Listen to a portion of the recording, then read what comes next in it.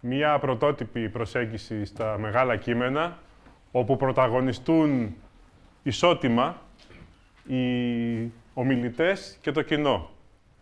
Το κοινό συνομιλεί με τους ομιλητές και με τον καλεσμένο, που σήμερα είναι ο Ήρκος Νίτσε. Και έχουμε έναν πολύ δημοφιλή στο ίντερνετ ομιλητή, τον Ήρκο Αποστολίδη, ο οποίος αγνοεί την ύπαρξη του ίντερνετ και του υπολογιστή. Πρόσφατα, πριν 1-2 χρόνια, αγόρασε υπολογιστή, όπως το ξέρω. Οι συναντήσεις του Ήρκου Αποστολίδη τις βλέπουν γύρω στους 15.000 άτομα στο YouTube. Και ειδικά του Νίτσε περισσότερο, λιγότερο του Ήψεν, οφείλω να σου πω, Ήρκο. Τι να κάνουμε. Οπότε, ό,τι πείτε σήμερα θα ακουστεί σε μερικούς χιλιάδες. Φροντίστε να πείτε τα καλύτερα. Γιατί το δεύτερο μισό της συνάντησης είναι αφιερωμένο σε εσάς, είναι του κοινού και θα τεθούν σίγουρα ερωτήματα, διαφωνίες, γιατί μας ενδιαφέρουν πρωτίστως οι διαφωνίες, γιατί άμα συμφωνούμε σε όλα δεν έχει νόημα να βρισκόμαστε. Θα συμφωνούσαμε από το σπίτι μας. Οπότε εδώ είναι ένας χώρος διαφωνιών, αντιπαραθέσεων, με αφορμή προκλητικά πνεύματα όπως είναι ο Νίτσε και άλλα.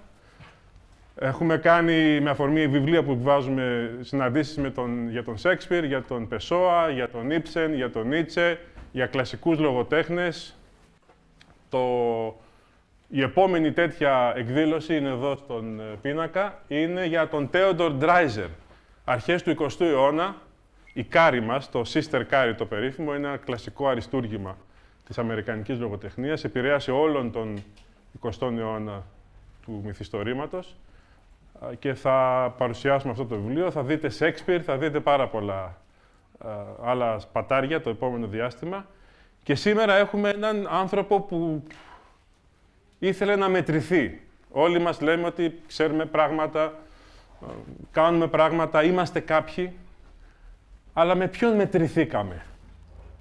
Με ποιον αναμετρηθήκαμε και ο λόγος μας άντεξε στους αιώνες. Προφανώς η σιωπή σας μαρτυρεί και η δική μου μια αμηχανία σε αυτό το θέμα. Ο Νίτσε είπε θα αναμετρηθώ με τον κορυφαίο και άρχισε να γκρεμίζει τον Σωκράτη. Άρχισε να γκρεμίζει την ηθικολογία του Σωκράτη, αυτό που επηρέασε ως ηθικολογία του Πλάτωνα και του Σωκράτη, αναγνωρίζοντας βέβαια το μεγαλείο του Σωκράτη και γι' αυτό ασχολείται κάθε μέρα μαζί του. Μία από τις αφορμές αυτού του βιβλίου, το Λυκόφως των Ειδώλων, είναι ο Σωκράτης, μία άλλη είναι η ψυχολογία, μία άλλη είναι ο δήθεν, πώς να το πούμε, η δήθεν αλληλεγγύη, το αίσθημα της δήθεν μετριοφροσύνης που υπάρχει στους ανθρώπους. Χτυπάει αλίπητα την ηθική υποκρισία ο Νίτσε και θεωρεί ότι η φιλοσοφία πρέπει να είναι ένα σφυρί όπου θα εξοντώνουμε, θα λιώνουμε κάθε τι που δεν αντέχει στην αλήθεια και στην κρίση και στον ορθό λόγο.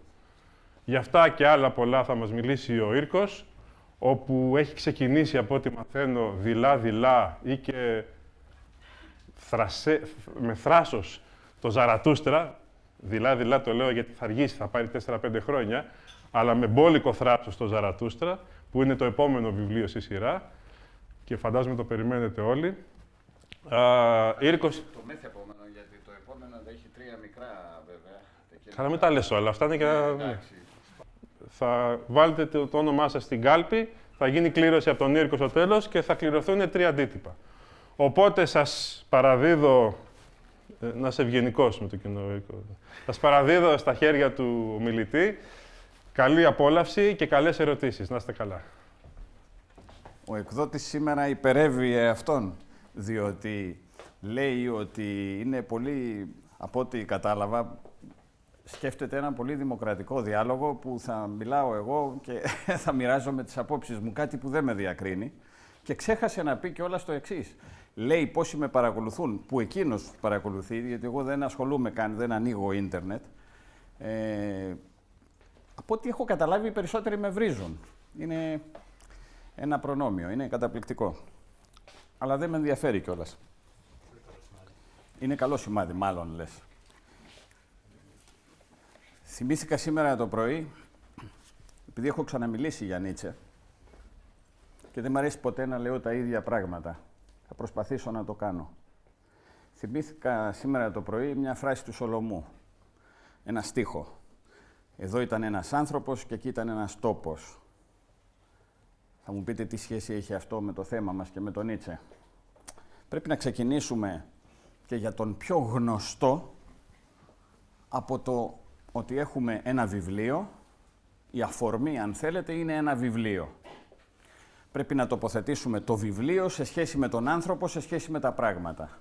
Τι είναι λοιπόν αυτό το βιβλίο, το συγκεκριμένο βιβλίο, το Λυκόφως των Ειδώλων. Την εποχή εκείνη, δηλαδή στο τέλος του βίου του, το Λυκόφως των Ειδώλων είναι γραμμένο 2 χρόνια πριν πεθάνει, χοντρικά σας λέω. Μαζί και με τον Αντίχριστο, μαζί και με το και Χώμο και την περίπτωση Βάγνερ. Ένα μεγάλο έργο που σχεδίαζε το έσπασε στα 4. Βαρέθηκε, δεν άντεξε, δεν μπόρεσε, κουράστηκε, εκνευρίστηκε με τον εαυτό του ή λίγο από όλα αυτά και τα έσπασε στα 4. Δεν μας ενδιαφέρει καθόλου, διότι η ουσία παραμένει. Εκείνη την εποχή, λοιπόν, λίγο μετά, γράφει στην Κόζιμα Βάγνερ, στον Μπάιρόιτ. Αποτελεί προκατάληψη. Τώρα δεν έχω διορθώσει γενικώς όλη αυτή τη μετάφραση που είναι κακή, αλλά πάνω κάτω είναι κατανοητή. Αποτελεί προκατάληψη το γεγονός ότι είμαι άνθρωπος. Όμως έζησα συχνά, αυτό δεν μ' αρέσει δηλαδή αυτή η φράση, όμως έζησα συχνά ανάμεσα στους ανθρώπους και ξέρω όσα μπορούν να βιώσουν, από τον ταπεινότερο στον ανώτερο. Υπήρξα Βούδας στους Ινδούς και Διόνυσος στην Ελλάδα. Ο Αλέξανδρος και ο Κέσαρ είναι ενσαρκώσεις μου. Το ίδιο και ο ποιητής του Σέξπιρ. Ο Λόρδος Μπέικον. Τελικά υπήρξα Βολτέρος και Ναπολέον. Ίσως ακόμη και Ρίχαρτ Βάγνερ. Αυτή τη φορά όμως έρχομαι ως Διόνυσος Νικηφόρος, ο οποίος θα μεταβάλει όλη τη γη σε μέρα γιορτής. Όχι πως θα είχα πολύ χρόνο. Οι ουρανοί αγάλλονται επειδή εγώ βρίσκομαι εδώ. Επίσης, κρεμάστηκα και στον Σταυρό. Κάποιος θα μπορούσε να πει ότι ο άνθρωπος ήταν παρανοϊκός. Κάποιοι θα πούν ότι είναι μεγαλοφυής. Και εγώ θα σας πω ότι οι πραγματικά μεγαλοφυείς είναι παρανοϊκοί. Γιατί αν ήταν εντελώς νορμάλ, δεν θα ήταν μεγαλοφυής. Τι μας ενδιαφέρει λοιπόν εμάς τώρα που δεν είμαστε μάλλον μεγαλοφυείς? Να πάρουμε κάτι από αυτή τη σκέψη, στην προκειμένη περίπτωση του Νίτσε, σε άλλες φορές αλωνών τη σκέψη, και να βοηθηθούμε για τη δική μας ζωή, για το ανώτερο μέρος του σώματός μας, για τον πάνω εγκέφαλο. Οι περισσότεροι ασχολούνται με άλλα μέρη του σώματος και μόνον. Διότι βέβαια και αυτά που λέει ο Κώστας προηγουμένως, ξέρετε, 15.000 βλέπουν για τον Νίτσε, εντάξει, 15.000 και τη Μενεγάκη τη βλέπει 1 εκατομμύριο, δεν έχει καμία σημασία. Είναι το κάτω μέρος του σώματος αυτό. Λοιπόν, ας προσπαθήσουμε να μείνουμε στο άνω μέρος, που περιέχει τον εγκέφαλό μας. Γεννήθηκε το 1844 και πέθανε το 1900. Αυτό είναι το περίγραμμα. Τι ήταν και τι μας δίνει ο Νίτσε, γενικά, μέχρι να φτάσουμε στο Λυκόφως των Ειδώλων. Ξεκίνησε να είναι ο άνθρωπος γιος πάστορα. Ο πατέρας του πέθανε όταν ήταν πολύ νέος και τον ανέθρεψε η μητέρα του, έζησε μαζί με τη θεία του, με την αδερφή του. Ξεκίνησε να σπουδάζει θεολογία και κατέληξε στη φιλολογία. Αλλά έγινε ένας δεινός φιλόλογος. Και πολύ νωρίς στη ζωή του πήρε μια πανεπιστημιακή έδρα, πρόωρα, μην έχοντας ακόμα ολοκληρώσει τα τυπικά προσόντα, στη Βασιλεία. Από αυτή την περίοδο της Βασιλείας που ήταν καθηγητής, έχουν σωθεί οι παραδόσεις του, οι σημειώσεις για τους φοιτητές, που είναι πολύτιμες και που δείχνουν, μας πηγαίνουν στο ριζοτομικό, να το πούμε, στο ρηξικέλευθο πνεύμα του, που ξεκινάει να μας μιλάει για την τραγωδία και για τη γένεση της τραγωδίας, όπως αυτός θέλει να τη βλέπει.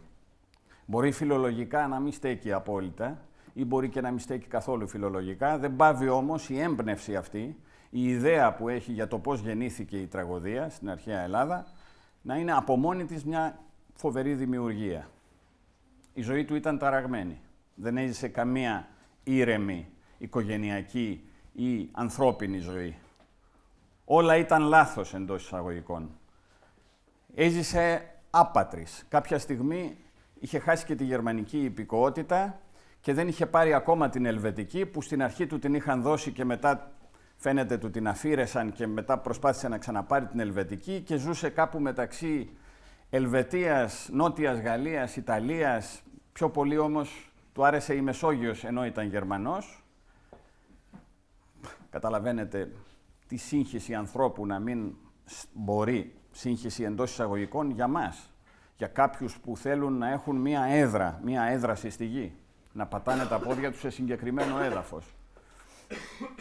Τον τράβαγε ένας βοριάς και τον έσπροχνε κατά τον νότο.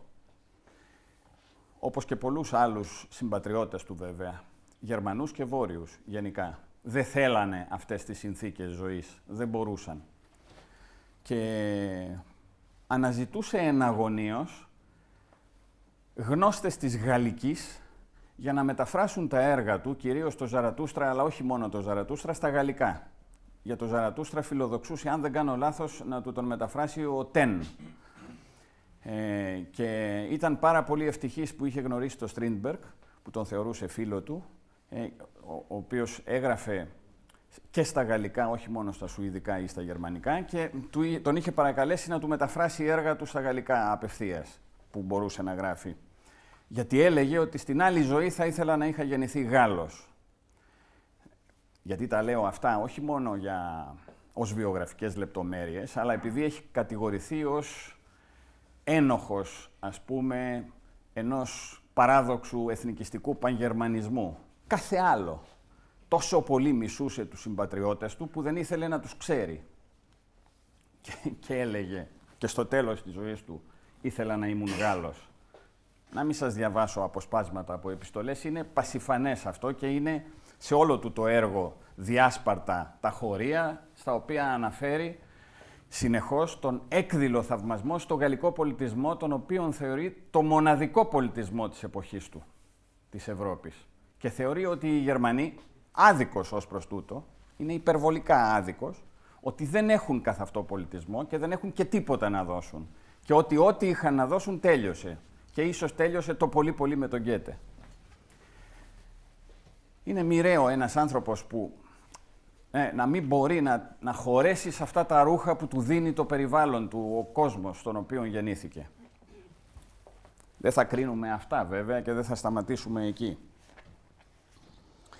Αυτό το βιβλίο είναι ένα βιβλίο του τέλους της ζωής που έχει και στοιχεία αυτοβιογραφικά με την ευρύτερη έννοια, δηλαδή οι κρίσεις του είναι μέσα ενσωματωμένες, οι κρίσεις του για μία σειρά ζητημάτων και θεμάτων πνευματικών, είτε φιλοσοφίας, είτε ηθικής, είτε προσώπων. Άρα έχει κρίσεις για πρόσωπα και πράγματα και έχει και τις δικές του θέσεις και απόψεις.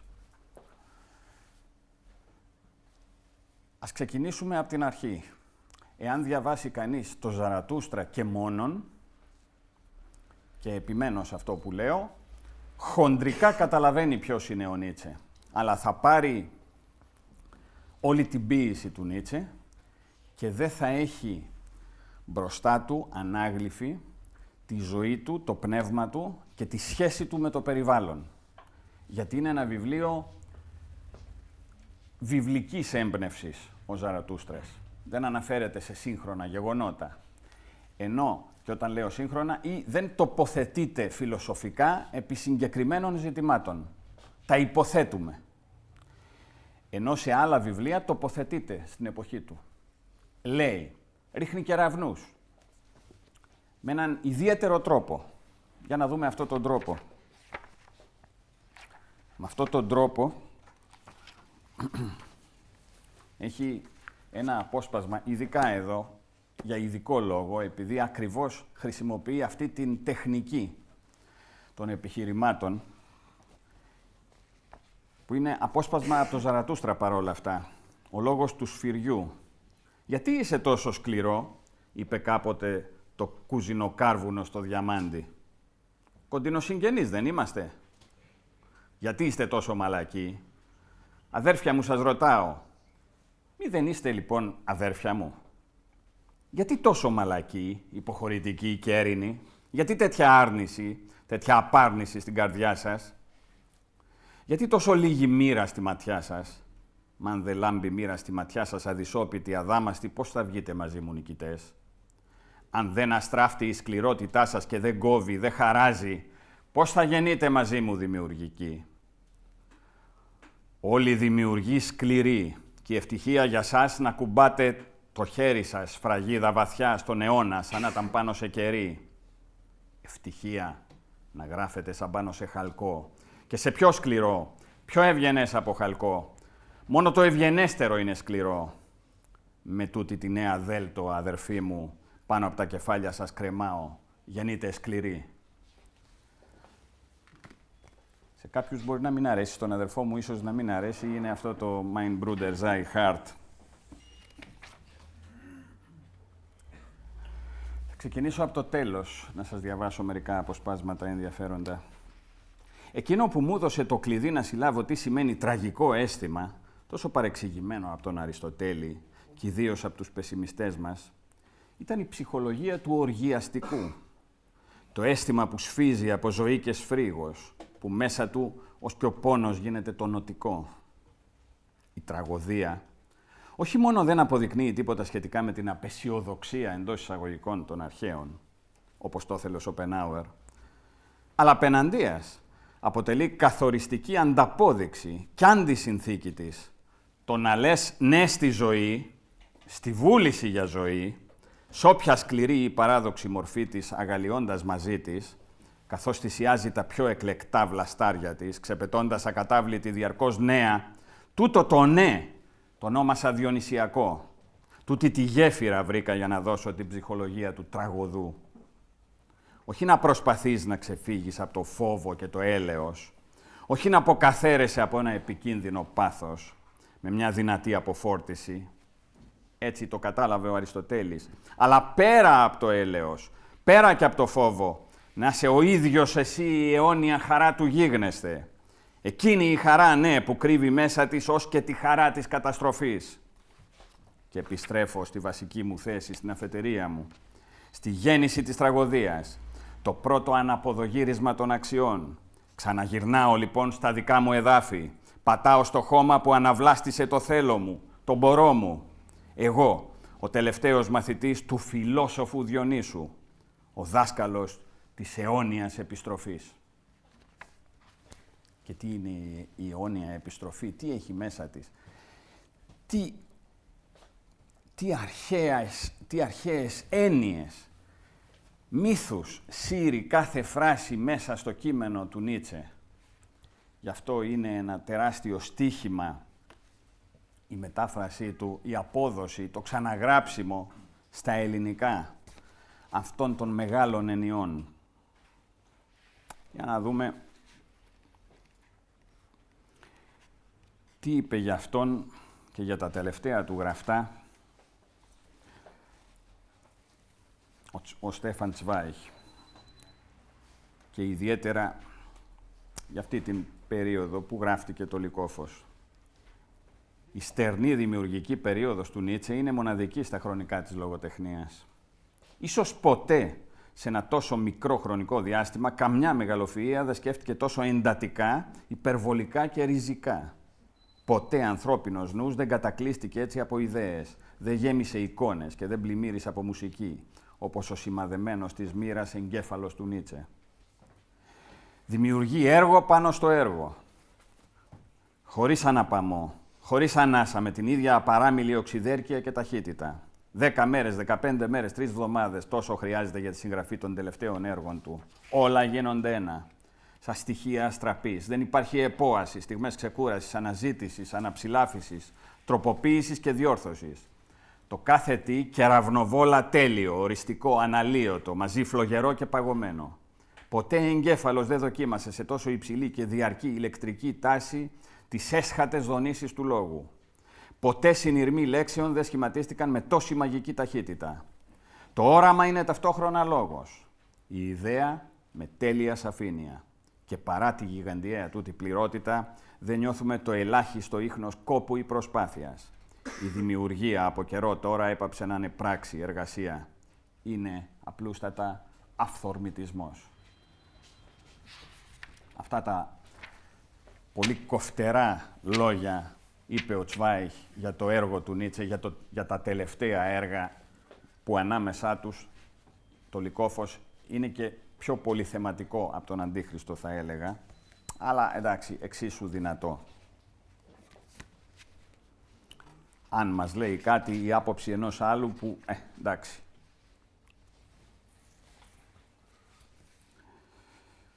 Γράφει ο ίδιος επίσης για τον ευρωπαϊκό μηδενισμό. Πάλι σε αυτά τα χρόνια που γράφει το Λυκόφως. Αφηγούμε την ιστορία των 2 επόμενων αιώνων. Περιγράφω το επερχόμενο, το αναπόδραστα πια επερχόμενο, το μηδενισμό. Αυτή την ιστορία μπορεί κανείς σήμερα κιόλας να τη διηγηθεί. Εδώ δράει η ίδια η ανάγκη. Το μέλλον μιλάει με 1000 σήμαντρα. Τούτο το πεπρωμένο αναγγέλλεται παντού. Για αυτή τη μουσική του μέλλοντος όλα τα αυτιά πανέτοιμα. Ολάκερος ο ευρωπαϊκός πολιτισμός κινείται εδώ και πολύ καιρό με βασανιστική ένταση που αυξάνεται από δεκαετία σε δεκαετία. Λες και επίκειται τέλος εποχής. Ανήσυχα, βιαστικά κινείται, σαν ένα ποτάμι που θέλει να φτάσει στο τέρμα, που δεν στοχάζεται πια, που φοβάται να στοχαστεί. Και επίτηδες το διάβασα βιαστικά, θα μπορούσε κανείς να το διαβάσει και βιαστικά. Αλλά είναι βιαστικά με την έννοια του εκβιαστικά. Έτσι, οι καταστάσεις εκβιάζουν πια. Κοιτάξτε τι προφήτης είναι. Αυτός που μιλάει εδώ και μιλάει για τον εαυτό του. Αντίθετα, άλλο δεν έκανε ως τα τώρα από το να στοχάζεται. Σαν φιλόσοφος και ερημίτης εξ ενστίκτου, που βρήκε το δυνατό του σημείο στο παράμερα, στο εκτός, στην υπομονή, επιβραδύνοντας, μένοντας πίσω. Σαν ένα προφητικό πουλί πνεύμα που στρέφει το βλέμμα προς τα πίσω. Σαν διηγείται τα μελούμενα. Ο πρώτος ολοκληρωμένος μηδενιστής της Ευρώπης, που όμως μέσα του έχει ήδη ζήσει το μηδενισμό στα έσχατα όρια. Και μετά συνεχίζει και λέει «Αναποδογύρισμα και επαναθεμελίωση όλων των αξιών». Τούτη η φράση εκφράζει ένα αντικίνημα, το οποίο κάποτε θα καταργήσει αυτό τον ολοκληρωμένο μηδενισμό, τον προϋποθέτει. Και συνεχίζει, τελειώνοντας, θα χρειαστούμε κάποια στιγμή νέες αξίες. Πέρα από τη ρητορία, πέρα από το κείμενο, σαν αναγνώστη, εμένα τι μου δίνει, αν μπορώ να σας βοηθήσω. Εμένα μου δίνει, γιατί πιστεύω ότι κάθε κείμενο προσφέρεται για πολλαπλές αναγνώσεις. Δεν υπάρχει ιδανική ερμηνεία. Όποιος ισχυρίζεται ότι έχει στα χέρια του την ιδανική ερμηνεία του Πλάτωνα, δεν την έχει. Δεν την έχει. Δεν ξέρουμε και βασικές έννοιες και βασικά σύμβολα του Σωκράτη ή του Πλάτωνα. Κι όμως καταπιανόμαστε με το κείμενο.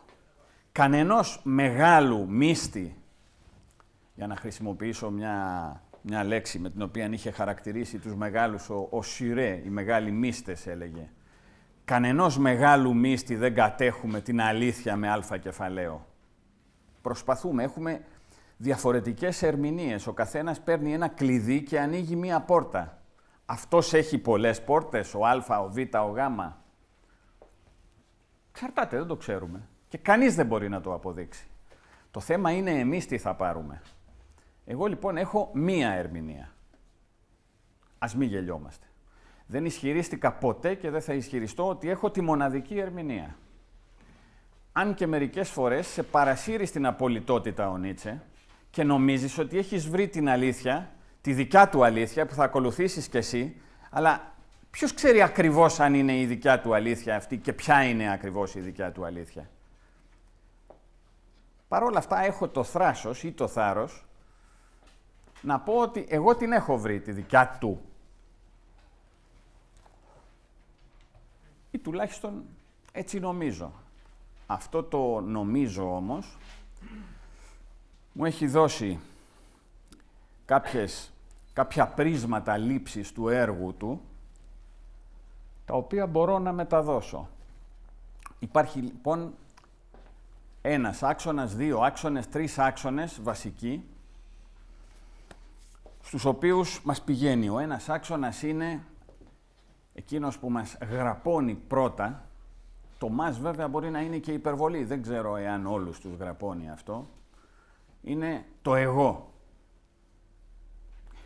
το οποίο ξεκινάει από το εγώ κηρύσω ή το ακούστε με, εγώ σας λέω. Και ποιος είσαι εσύ? Ο προφήτης λέει αυτός. Το βιβλίο μου και τα βιβλία μου είναι τα σημαντικότερα των 1000 τελευταίων ετών, έχει πει. Ο μέγα θράσος. Γιατί είναι θράσος? Κι αν είναι θράσος τότε ή απλώς είναι διαπίστωση? Απαγορεύεται κανείς να γνωρίζει ποιος είναι ή να αξιώνει, να κηρύσει κάποιες νέες αξίες? Ξεκινάει λοιπόν από τους αρχαίους.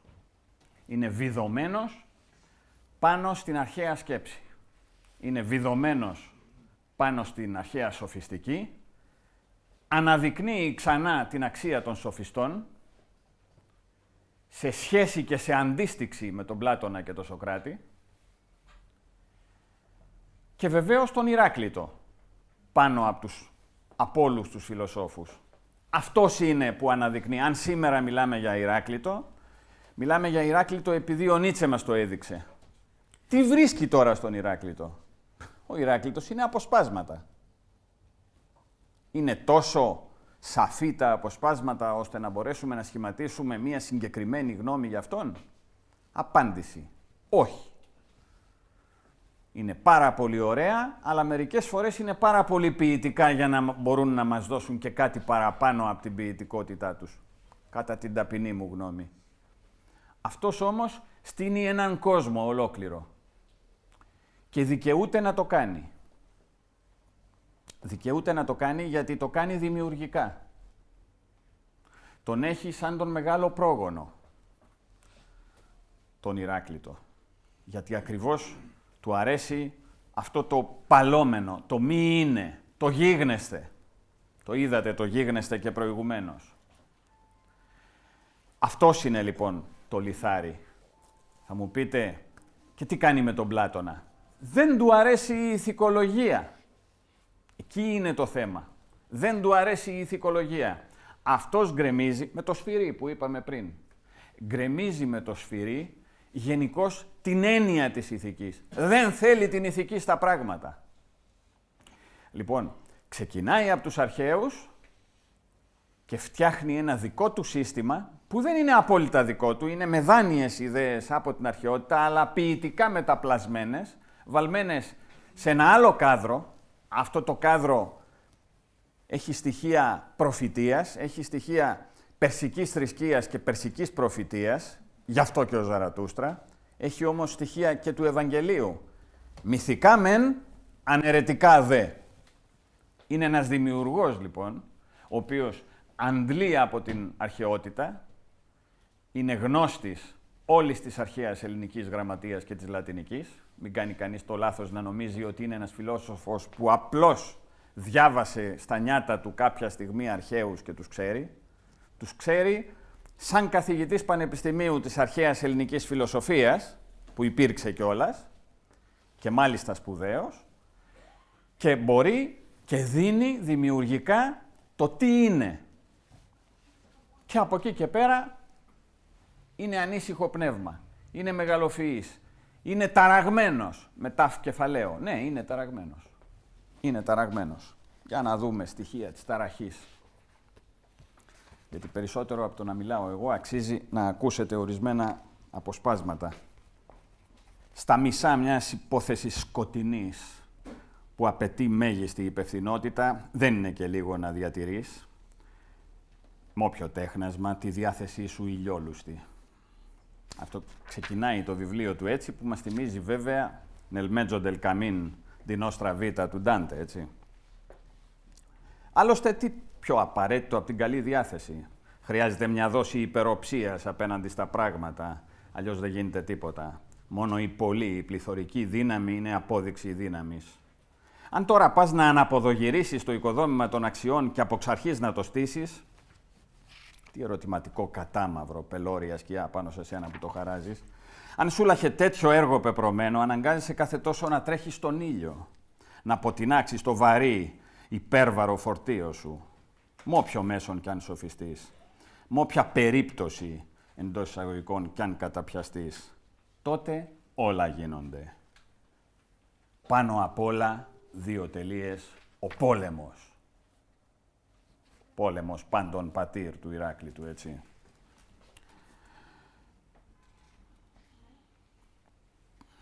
Συνεχίζω παρακάτω. Κάτι άλλο που ενίοτε με διασκεδάζει όταν αναρώνω. Να κροάζομαι είδωλα. Πιο πολλά τα είδωλα παρά οι πραγματικότητες στον κόσμο. Να, τέτοιο μάτι κακό ρίχνω εγώ στον κόσμο. Τέτοιο αυτή κακό στείνω. Και αρχίζοντας λοιπόν την εξέταση, να σφυροκοπάω τα ερωτήματά μου και αντί άλλης απαντήσεως να πιάνω έναν ήχο κούφιο.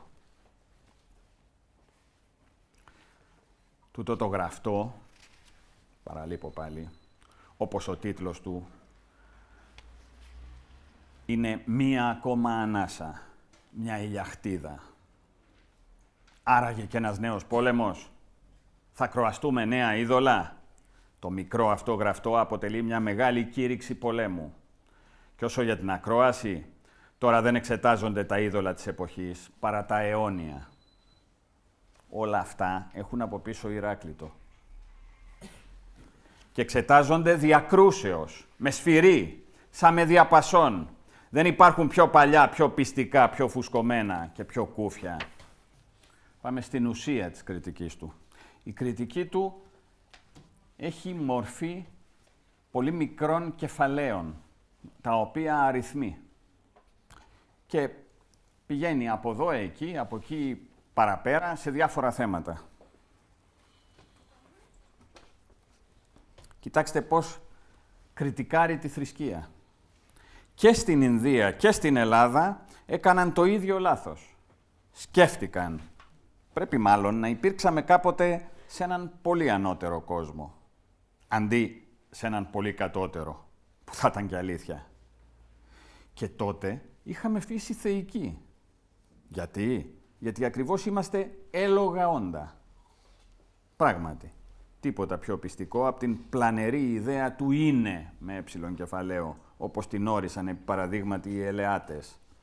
Κάθε μας λέξη, κάθε μας πρόταση συνηγορεί υπέρ του. Ως και οι αντίπαλοι των Ελεατών υπέκυψαν στο ίδιο δέλεαρ. Ο Δημόκριτος, μεταξύ άλλων, όταν επινόησε το άτομον.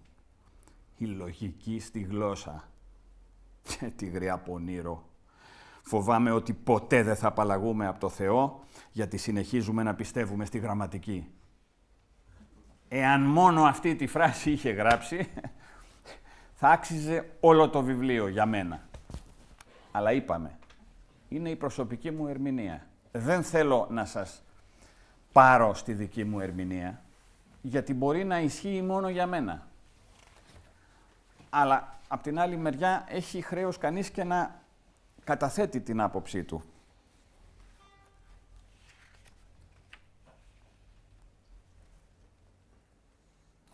Ο αληθής κόσμος κοροϊδεύει τώρα. Ο αληθής κόσμος είναι προσιτός στους σοφούς, τους ευσεβείς, τους ενάρετους. Ζουν σε αυτόν. Αυτή είναι ο αληθής κόσμος. Η ιδέα τούτη, παλιότερα, είχε άλλη μορφή. Σχετικά έξυπνη, απλή, πιστική, περιφραστικά. Εγώ, ο Πλάτων, είμαι η αλήθεια.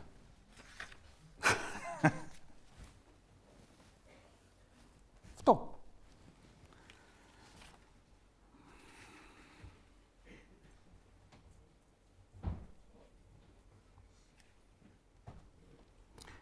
Έχει και ένα άλλο. Αυτό είναι το νούμερο 1. Είναι ένα κεφάλαιο που λέγεται «Πώς ο αληθής κόσμος εντός εισαγωγικών πέρασε τελικά στο παραμύθι. Ιστορία μιας πλάνης». Ξεκινάει λοιπόν με το 1, με τον Πλάτωνα. 2. Ο αληθής κόσμος, προς το παρόν απρόσιτος, δίνει όμως υποσχέσεις για μελλοντική προσπέλαση στον σοφό, τον ευσεβή, τον ενάρετο, στον αμαρτωλό που θα μετανοήσει. Αυτή η ιδέα παίρνει νέες μορφές. Γίνεται πιο ντελικάτη, πιο παραπλανητική, πιο άπιαστη. Γίνεται γυναίκα. Εκχριστιανίζεται. 3. Ο αληθής κόσμος, 2 τελείες. Απρόσιτος, αναπόδεικτος, αδύνατον να τηρήσει τα υπεσχημένα. Εν τούτοις, και μόνο να τον φανταστούμε δίνει παρηγοριά. Λειτουργεί ως προσταγή. Μας υποβάλλει το καθήκον. Ο παλιός ήλιος λάμπει κατά βάση, πλην μέσα από ομίχλη και σκεπτικισμό. Η ιδέα εξιδανικεύεται πια. Η ιδή της, με εψιλονιώτα, η όψη, η ιδή της χλωμή. Αποκτά έγλη βορεινή και νιξβεργιανή. Έτσι. Έχει φάει και ο Καντ μία, τον οποίον τον έχει βέβαια στα μαύρα κατάστιχα γενικώς, σε αυτό το βιβλίο και γενικώς. Και καλά του κάνει, κατά την γνώμη μου, άσχετα με το αν είναι μέγας ο Καντ. Γιατί ισχύουν, πολλές φορές παίρνουμε λίγο λάθος φόρα, ήθελα να πω. Κάποια πράγματα και ισχύουν και δεν ισχύουν. Δηλαδή, φανταστείτε να πάρουμε φόρα και να πούμε αφού ο Νίτσε βρίζει τον Καντ, αφού ο Νίτσε βρίζει τον Πλάτωνα, τον βρίζουμε κι εμείς. Όχι. Τον βρίζει αφού πρώτα έχει συνομιλήσει μαζί του, αφού πρώτα τον έχει μάθει, αφού τον έχει ενστερνιστεί ένα σωρό πράγματα, τον βρίζει σε ένα άλλο επίπεδο.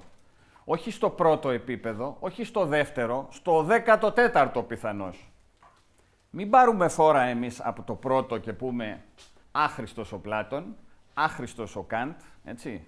Λοιπόν, είναι πράγματα τα οποία πρέπει να τα συνηθίσουμε λίγο.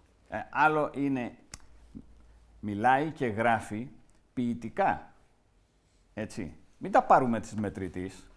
Της μετρητής πρέπει να πάρουμε την ουσία των κρίσεων. Μην γίνουμε Μέγας Ναπολέων ενώ είμαστε λοχαγός στη Λάρισα, έτσι. Τώρα έπεσε μπροστά μου μία φράση. Πώς είπατε, λάθος του Θεού ο άνθρωπος ή ο Θεός λάθος του ανθρώπου? Ας διαβάσω ένα απόσπασμα που ιδιαίτερα μου αρέσει. Τι πρεσβεύουμε λοιπόν εμείς? Κανείς δεν δίνει στον άνθρωπο τα χαρακτηριστικά του. Ούτε ο Θεός, ούτε η κοινωνία, ούτε οι γονείς και οι πρόγονοί του. Μα ούτε και ο ίδιος ο εαυτός του. Η τελευταία τούτη ανόητη ιδέα ορίστηκε ως νοητή ελευθερία από τον Καντ, ίσως ακόμα και από τον Πλάτωνα. Κανείς λοιπόν δεν ευθύνεται για το ότι υπάρχει, για το πώς είναι φτιαγμένος, για τις συνθήκες ή τον περίγυρο στον οποίο ζει. Το μοιραίο της φύσης του δεν ξεχωρίζει από το μοιραίο όσων υπήρξαν και θα υπάρξουν. Δεν αποτελεί επακόλουθο ενός ειδικού σχεδίου, μιας βούλησης, ενός σκοπού, ούτε και απόπειρα πραγμάτωσης του ιδεατού ανθρώπου, της ιδεατής ευτυχίας, όλα αυτά εντός εισαγωγικών, ή της ιδεατής ηθικής. Είναι πέρα για πέρα παράλογο να θέλουμε με το ζόρι να του φορτώσουμε τον α ή το β σκοπό. Εμείς επινοήσαμε την έννοια σκοπός. Στην πραγματικότητα, σκοπός δεν υπάρχει. Ο κάθε άνθρωπος είναι αναγκαίος. Είναι μοίρα. Ανήκει στο όλον. Είναι μες στο όλον. Και τίποτα δεν μπορεί να δικάσει, να μετρήσει, να συγκρίνει με κάτι άλλο την ύπαρξή μας και να την καταδικάσει, αφού κάτι τέτοιο θα σήμαινε πως δικάζει, μετράει, συγκρίνει με κάτι άλλο το όλον και το καταδικάζει. Αλλά δεν υπάρχει τίποτα έξω από το όλον. Κανείς πια δεν μπορεί να καταλογίσει τίποτα σε κανέναν. Κανένα όν δεν ανάγεται σε καμιά πρώτη αιτία. Ο κόσμος δεν αποτελεί εν. Απαντάει και στους ενιστές ή στους μονιστές, τους λεγόμενους. Τούτο και μόνο είναι η μεγάλη απελευθέρωση. Μόνον έτσι αποκαθίσταται η αθωότητα του γίγνεσθε. Η έννοια Θεός στάθηκε ως τα τώρα η μέγιστη αντίρρηση κατά της ύπαρξης. Το αντίρρηση αραιά. Η έννοια Θεός στάθηκε ως τα τώρα η μέγιστη αντίρρηση κατά της ύπαρξης. Αρνούμαστε το Θεό. Αρνούμαστε μαζί και την ηθική ευθύνη απέναντί Του. Μόνον έτσι λυτρώνουμε τον κόσμο. Θα του έλεγα, αν μπορούσε να βγάλει και την τελευταία φράση, τι θες, ποια λύτρωση, ποιου κόσμου, αφού μας τα πες πριν, δεν χρειάζεται.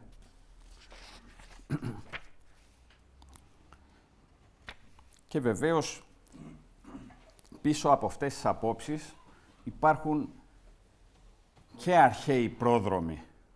Δεν είναι, χωρίς να θέλω να του στερήσω τη μοναδικότητα, γιατί είναι πραγματικά μοναδικός στοχαστής και πραγματικά, όπως το λέω πάρα πολλές φορές, είναι ο τελευταίος αναγεννησιακός, με την έννοια του ότι ακριβώς μας επαναφέρει τι είναι η αναγέννηση, αν το σκεφτούμε, ή πώς θα μπορούσαμε να τη δούμε. Η αναγέννηση για κάποιους μπορεί να μην υπάρχει.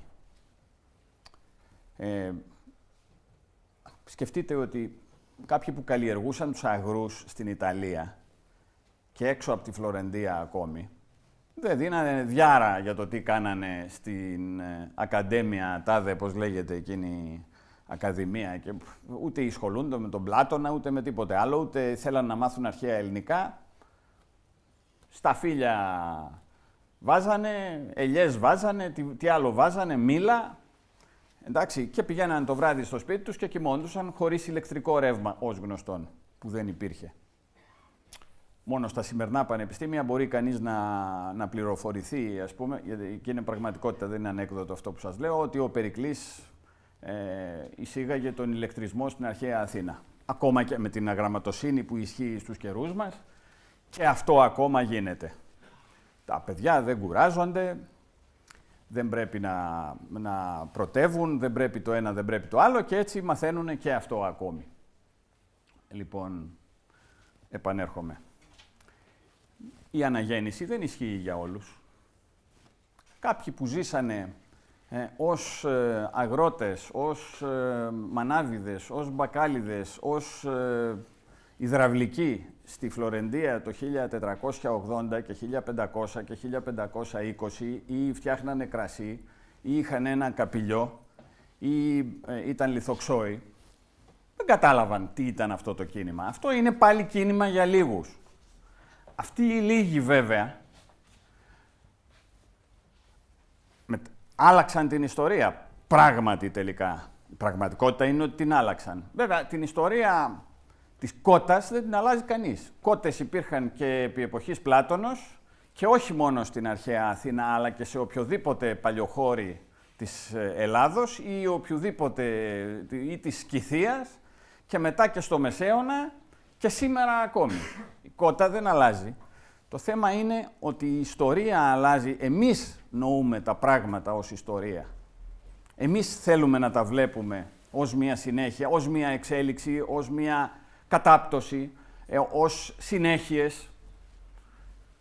Αυτά είναι στο μυαλό των ανθρώπων, των μορφωμένων, των πεπαιδευμένων, που θέλουν να συστηματοποιήσουν τα πράγματα. Λοιπόν, μέσα σε αυτό τον κύκλο που ονομάσαμε αναγέννηση, σαν να είχε πεθάνει ο κόσμος και να ξαναγεννήθηκε, ενώ χιλιάδες εκατομμύρια άνθρωποι γεννιόντουσαν και πεθαίνανε και στο Μεσαίωνα, πριν την αναγέννηση και μετά την αναγέννηση, χωρίς να έχουν καμία διαφοροποίηση οι εγκέφαλοι τους. Οι εγκέφαλοι τους ήταν προσαρμοσμένοι να μπορούν να τρώνε, να αναπαράγονται, να κρυώνουν ή να ζεσταίνονται, να καλύπτονται όταν βρέχει και να βάζουν κάτι απάνω για να μην τους κάψει ο ήλιος πάνω από το κεφάλι όταν βρίσκονται έξω. Λοιπόν, είναι αναγεννησιακός διότι ακριβώς σκέφτεται. Αυτό είναι το θέμα. Και σκέφτεται πολύ. Το μυαλό του σκέφτεται τόσο πολύ, του Νίτσε, με ένα τέτοιο βιβλίο, που πράγματι δεν μπορεί να ζήσει μια ζωή ανθρώπου φυσιολογικού.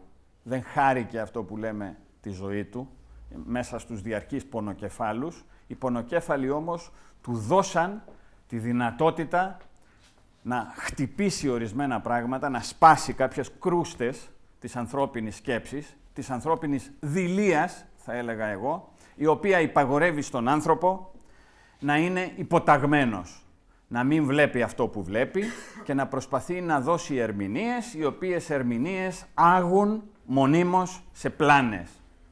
Προσπαθεί λοιπόν να μας απαλλάξει από τις πλάνες. Ασφαλώς με το δικό του τρόπο. Βέβαια, πώς, με τον τρόπο ενός άλλου. Δεν υπάρχει άλλη δυνατότητα από το να πεις αυτό που βλέπεις εσύ. Και οι πλάνες είναι το να προσπαθήσουμε να πούμε τι ωραία που είμαστε εδώ, τι ωραία. Από κάπου γεννηθήκαμε, ο καλός Κύριος κάποια μέρα σκέφτηκε πώς θα φτιάξω κάτι καλό γιατί πλήττω εγώ μόνος μου για να δημιουργήσω τον κόσμο. Τι λέτε, αλήθεια. Το είπε αυτό ο καλός Κύριος. Ωραία. Το είπε αυτό ο Κύριος. Και είπε για να φτιάξω σε 7 μέρες. Μέτρησε κιόλας. Μέτραγε ο άχρονος που μας λένε μέτραγε. Τι διάολο ήτανε, άχρονος ή έγχρονος. Εντάξει, δεν γίνεται να ζούμε το 2000 τόσο και να λέμε τέτοιες τρίχες. Λοιπόν, κάπου έπρεπε να υπάρξει και ένας Νίτσε για να πει μερικά πράγματα σοβαρά. Τώρα, πάλι να μην τα επαναλάβω, γι' αυτό το λόγο οι κοινωνίες έχουν τρομακτικές άμυνες. Μόλις λες τέτοια είσαι ναζιστής για 40 χρόνια. Αντίχριστος και αφορισμένος για άλλα 40. Ξέρω εγώ, εθνικιστής, τάδε, δίνα, τόνα, τάλο, τρελός, παράφρον, υπάρχουν ψυχιατρία κλπ. Και έτσι βολεύονται,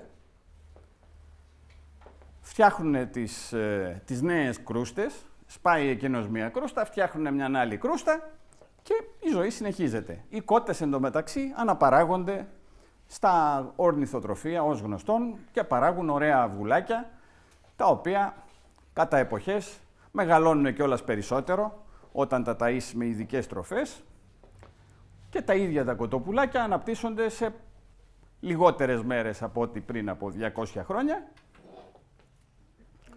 για να μπορούν οι άνθρωποι να ζήσουν και να ανασένουν χωρίς να χρειάζεται να προβληματίζεται η συνείδησή τους με καμία περίπτωση Νίτσε ή, το λέω κατά το περίπτωση Βάγνερ που λέει ο Νίτσε, ή με κανένα διάβασμα Ηράκλειτου ή αντι-Ηράκλειτου ή αντι-Νίτσε ή Πλάτωνα ή Σοκράτη ή Μάρξ ή οποιοδήποτε άλλου.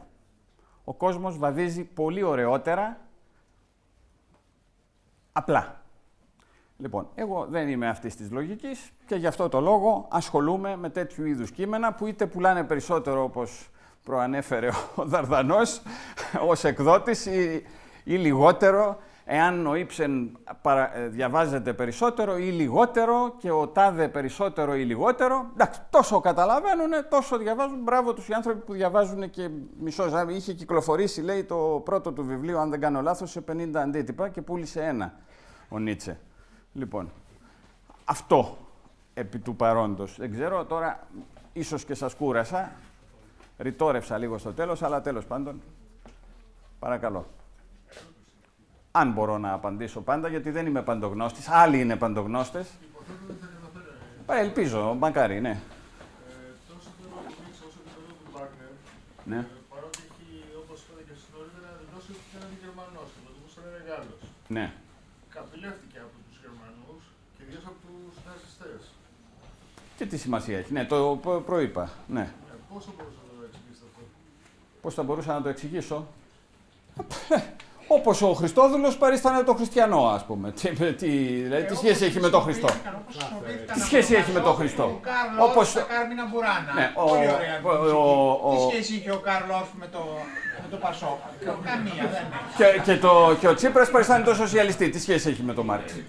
Εντάξει, δηλαδή δεν τρελαθούμε κιόλας. Ναι, εντάξει.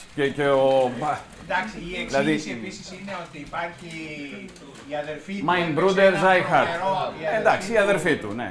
Νίτσε έπαιξε ένα βρωμερό ρόλο, διότι όταν ο Νίτσε έφτασε στα τελευταία του, αυτή τον περιέθαλψε σε κατάσταση άνοιας περισσότερο και όχι μόνο επενέβη στα γραφτά του και διόρθωσε πράγματα, έσβησε αλλά και έγραψε πράγματα. Η δε αδερφή ήταν τέτοιο μούτρο όσο είχε παντρευτεί έναν εθνικοσοσιαλιστή πρώτου εθνικοσοσιαλισμού, αριοφιλετικό, ο Παλαβό, ο οποίος επίστευε ότι θα φτιάξει την καινούρια γενιά Γερμανών, είχε στήσει κάποια απικία στη Νότιο Αμερική νομίζω, και αυτή τι έγινε, έδωσε κείμενα του Νίτσε για έκδοση, τα οποία και κυκλοφόρησαν μέχρι να βγει η έκδοση Κόλλη Μοντινάρη, νοθευμένα, να γράφει μέσα υπέρ των Αρίων. Δηλαδή, ό,τι ήθελε αυτή και ο Αντρούλης της. Έδωσε και τη βακτηρία στο Χίτλερ, ναι, εντάξει. παρέδωσε το μπαστούνι, ποια βακτηρία μωρέ, το μπαστούνι του κακομοίρη του αλουνού που ήταν στα τελευταία του, το παρέδωσε σαν ξύφος στον Χίτλερ, μία παλαβή, μία δηλαδή.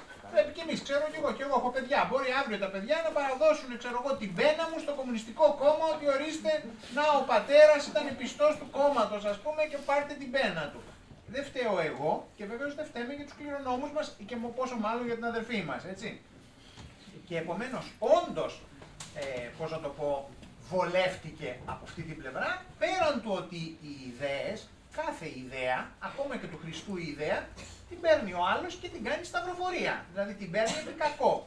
Η απολυτότητα του εγώ, εμείς θα δημιουργήσουμε η ζωτική δύναμη, μια νέα δύναμη, κάτι που δεν έλεγε σε εθνικό επίπεδο ο Νίτσε, έτσι, το χρησιμοποιούσε σε προσωπικό επίπεδο. Έτσι, mein Bruder sei hart, να είσαι σκληρός, δεν εννοούσε να φτιάξουμε τάγματα εφόδου των Γερμανών και να είναι σκληροί στρατιώτες, κάθε άλλο. Άλλωστε βόλευαν και χρησιμοποιήθηκαν, πήρε ένα πινέλο και αυτό έγινε η σβάστηκα με το σήμα. Άλλωστε ο Χίτλερ χρησιμοποίησε και τη μουσική του Βάγνερ, γιατί έφταιγε ο Βάγνερ ασχέτως του τι σχέση έχει. Ανακαλούσε ο Βάγνερ όλους τους μύθους. Αναρχικός ήταν ο Βάγνερ. Ναι, αλλά ανακαλούσε τους γερμανικούς μύθους, είχε μέσα Νιμπελούγκεν, είχε την εθνική ανάταση αυτή. Αυτός την είχε διότι ουσιαστικά τιμούσε το γερμανικό πνεύμα, την παράδοσή του. Όπως εμείς τιμούμε την παράδοση και έχουμε, ξέρω εγώ, το δημοτικό για την Αγία Σοφιά. Τώρα, να το πάρει αυτό κάποιος εδώ πέρα, να το πάρει αύριο, ξέρω εγώ, ένα εθνικιστικό κόμμα, φασιστικό και πει ορίστε η Αγία Σοφιά θα την ξαναπάρουμε, τι φταίει ο Βυζινός που αναφέρει την Αγία Σοφιά στο έργο του μέσα. Του Θεού. Δηλαδή, αυτά συμβαίνουν δυστυχώς πάρα πολλές φορές. Και αντίστοιχα έγιναν και από τους αριστερούς και εγκολπώθηκαν ανθρώπους οι οποίοι δεν ήταν αριστεροί. Αλλά αφού βόλευαν εκείνη την προπαγάνδα, έλα εδώ πάρε, αυτός ήταν δικός μας. Από τέτοια είναι. Εγώ θα μου επιτρέψετε να προσθέσω, όχι ως ερώτηση, αλλά σαν βοήθεια, αυτό που ανέφερε ο αδερφός μου ότι δίνει αξίες, ο Νίτσε έχει ένα καλό και μαζί κακό και μαζί παγίδα. Το καλό είναι ότι όντας μη συστηματικός φιλόσοφος, μπορεί οποιοσδήποτε από εμάς με γνώσεις γυμνασίου να ανοίξει το βιβλίο και δεν του έχει μέσα ορολογία, φιλοσοφική, αυτό, το εκείνο, το όντως, να τον μπερδεύει. Μιλάει απλά. Και μιλάει απλά γιατί ήταν ο ίδιος κατά της συστηματικής φιλοσοφίας. Αυτό βέβαια έχει ένα πρώτο καλό ότι μας θέτει στη θέση του να μπορούμε άνετα να τον αντιμετωπίσουμε.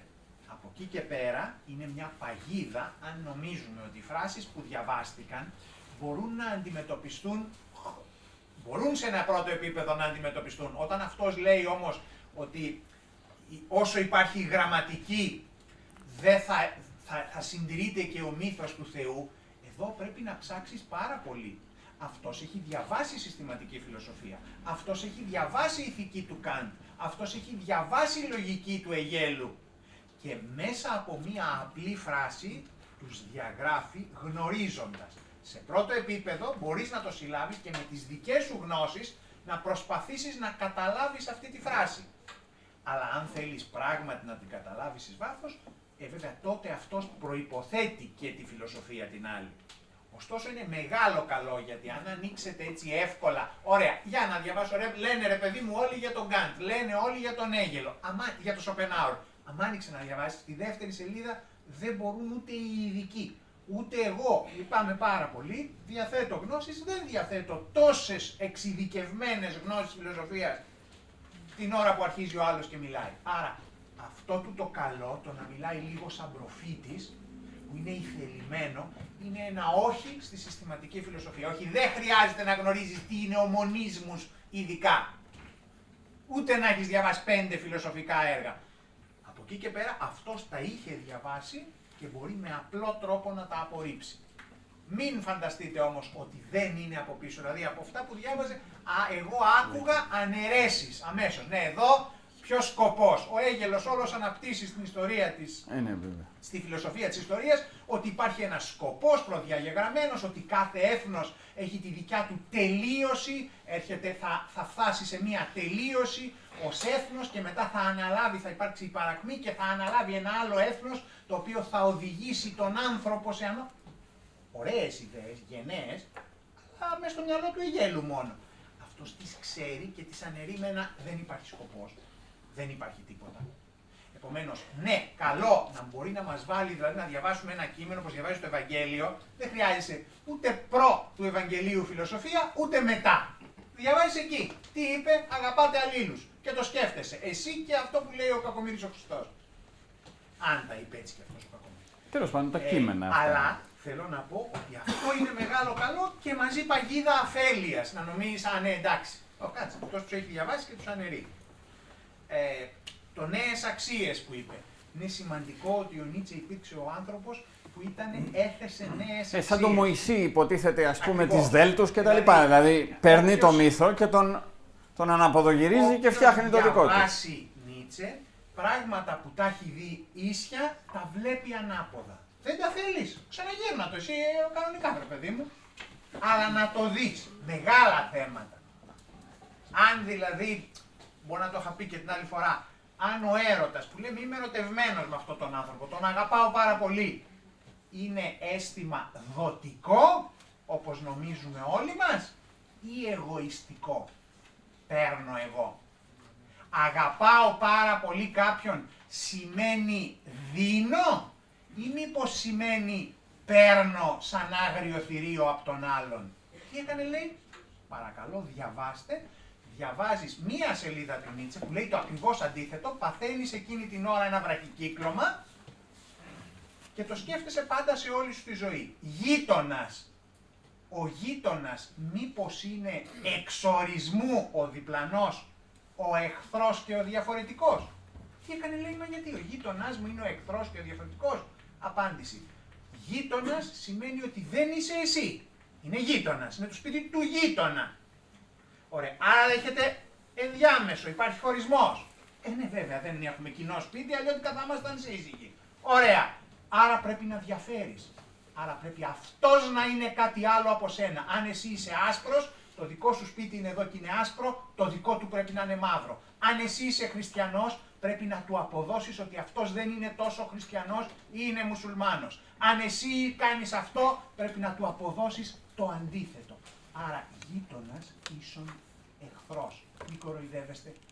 Φορτώνουμε όλα τα μη δικά μας στο γείτονα. Τι έκανε, λέει. Γι' αυτό είναι τόσο κακοί οι Βούλγαροι. Γι' αυτό είμαστε τόσο κακοί εμείς οι Έλληνες για τους Βούλγαρους. Γι' αυτό ο Τούρκος είναι τόσο κακός. Σου φωτίζει λοιπόν ξαφνικά με έναν απότομο προβολέα κάτι και σου δείχνει, όπως εγώ μιλάω, δύο τεράστιους κοινόδοντες ότι είμαι διάβολος και μετά σε ξανααφήνει. Συνεχίζω εγώ να μιλάω. Το ξέρετε. Αυτές είναι οι μεγάλες αρετές του κειμένου δηλαδή. Εδώ και σταματάω. Ελπίζω να μην κάνεις τόσες μεγάλες παρεμβάσεις, τόσες μακρές. Οι παρεμβάσεις όλες τελείωσαν. Ουσιαστικά ο Νίτσε αναπτύχθηκε σε μια εποχή όπου όλα ήταν πολύ καλά δοσμένα, υπήρχαν χρήματα, υπήρχε δυνατότητα εξέλιξης, αλλά είχαν εκτροχιαστεί, εκτροχιαστεί ηθικά και ήρθε αυτό σύμφωνα με το δικό του υπερεγώ ή το εγώ του να πει ότι είμαι ο σωτήρας που θα σας σώσω γιατί ίσως γνώρισε την αλήθεια και φτάσει σε ένα ανώτερο επίπεδο το ότι οι γνώσεις και θέσεις των πραγμάτων υπεράνω από τους άλλους γιατί ίσως ήταν φωτισμένο μυαλό να πει ότι ξέρετε πρέπει να ακολουθήσει αυτή την τακτική και αυτή τη σκέψη γιατί αλλιώς δεν ξέρουμε που θα βρεθούμε. Να σας πω την αλήθεια, παρακολούθησα τις σκέψεις σας. Εγώ δεν είμαι σύμφωνος, αλλά εάν το πάρετε έτσι,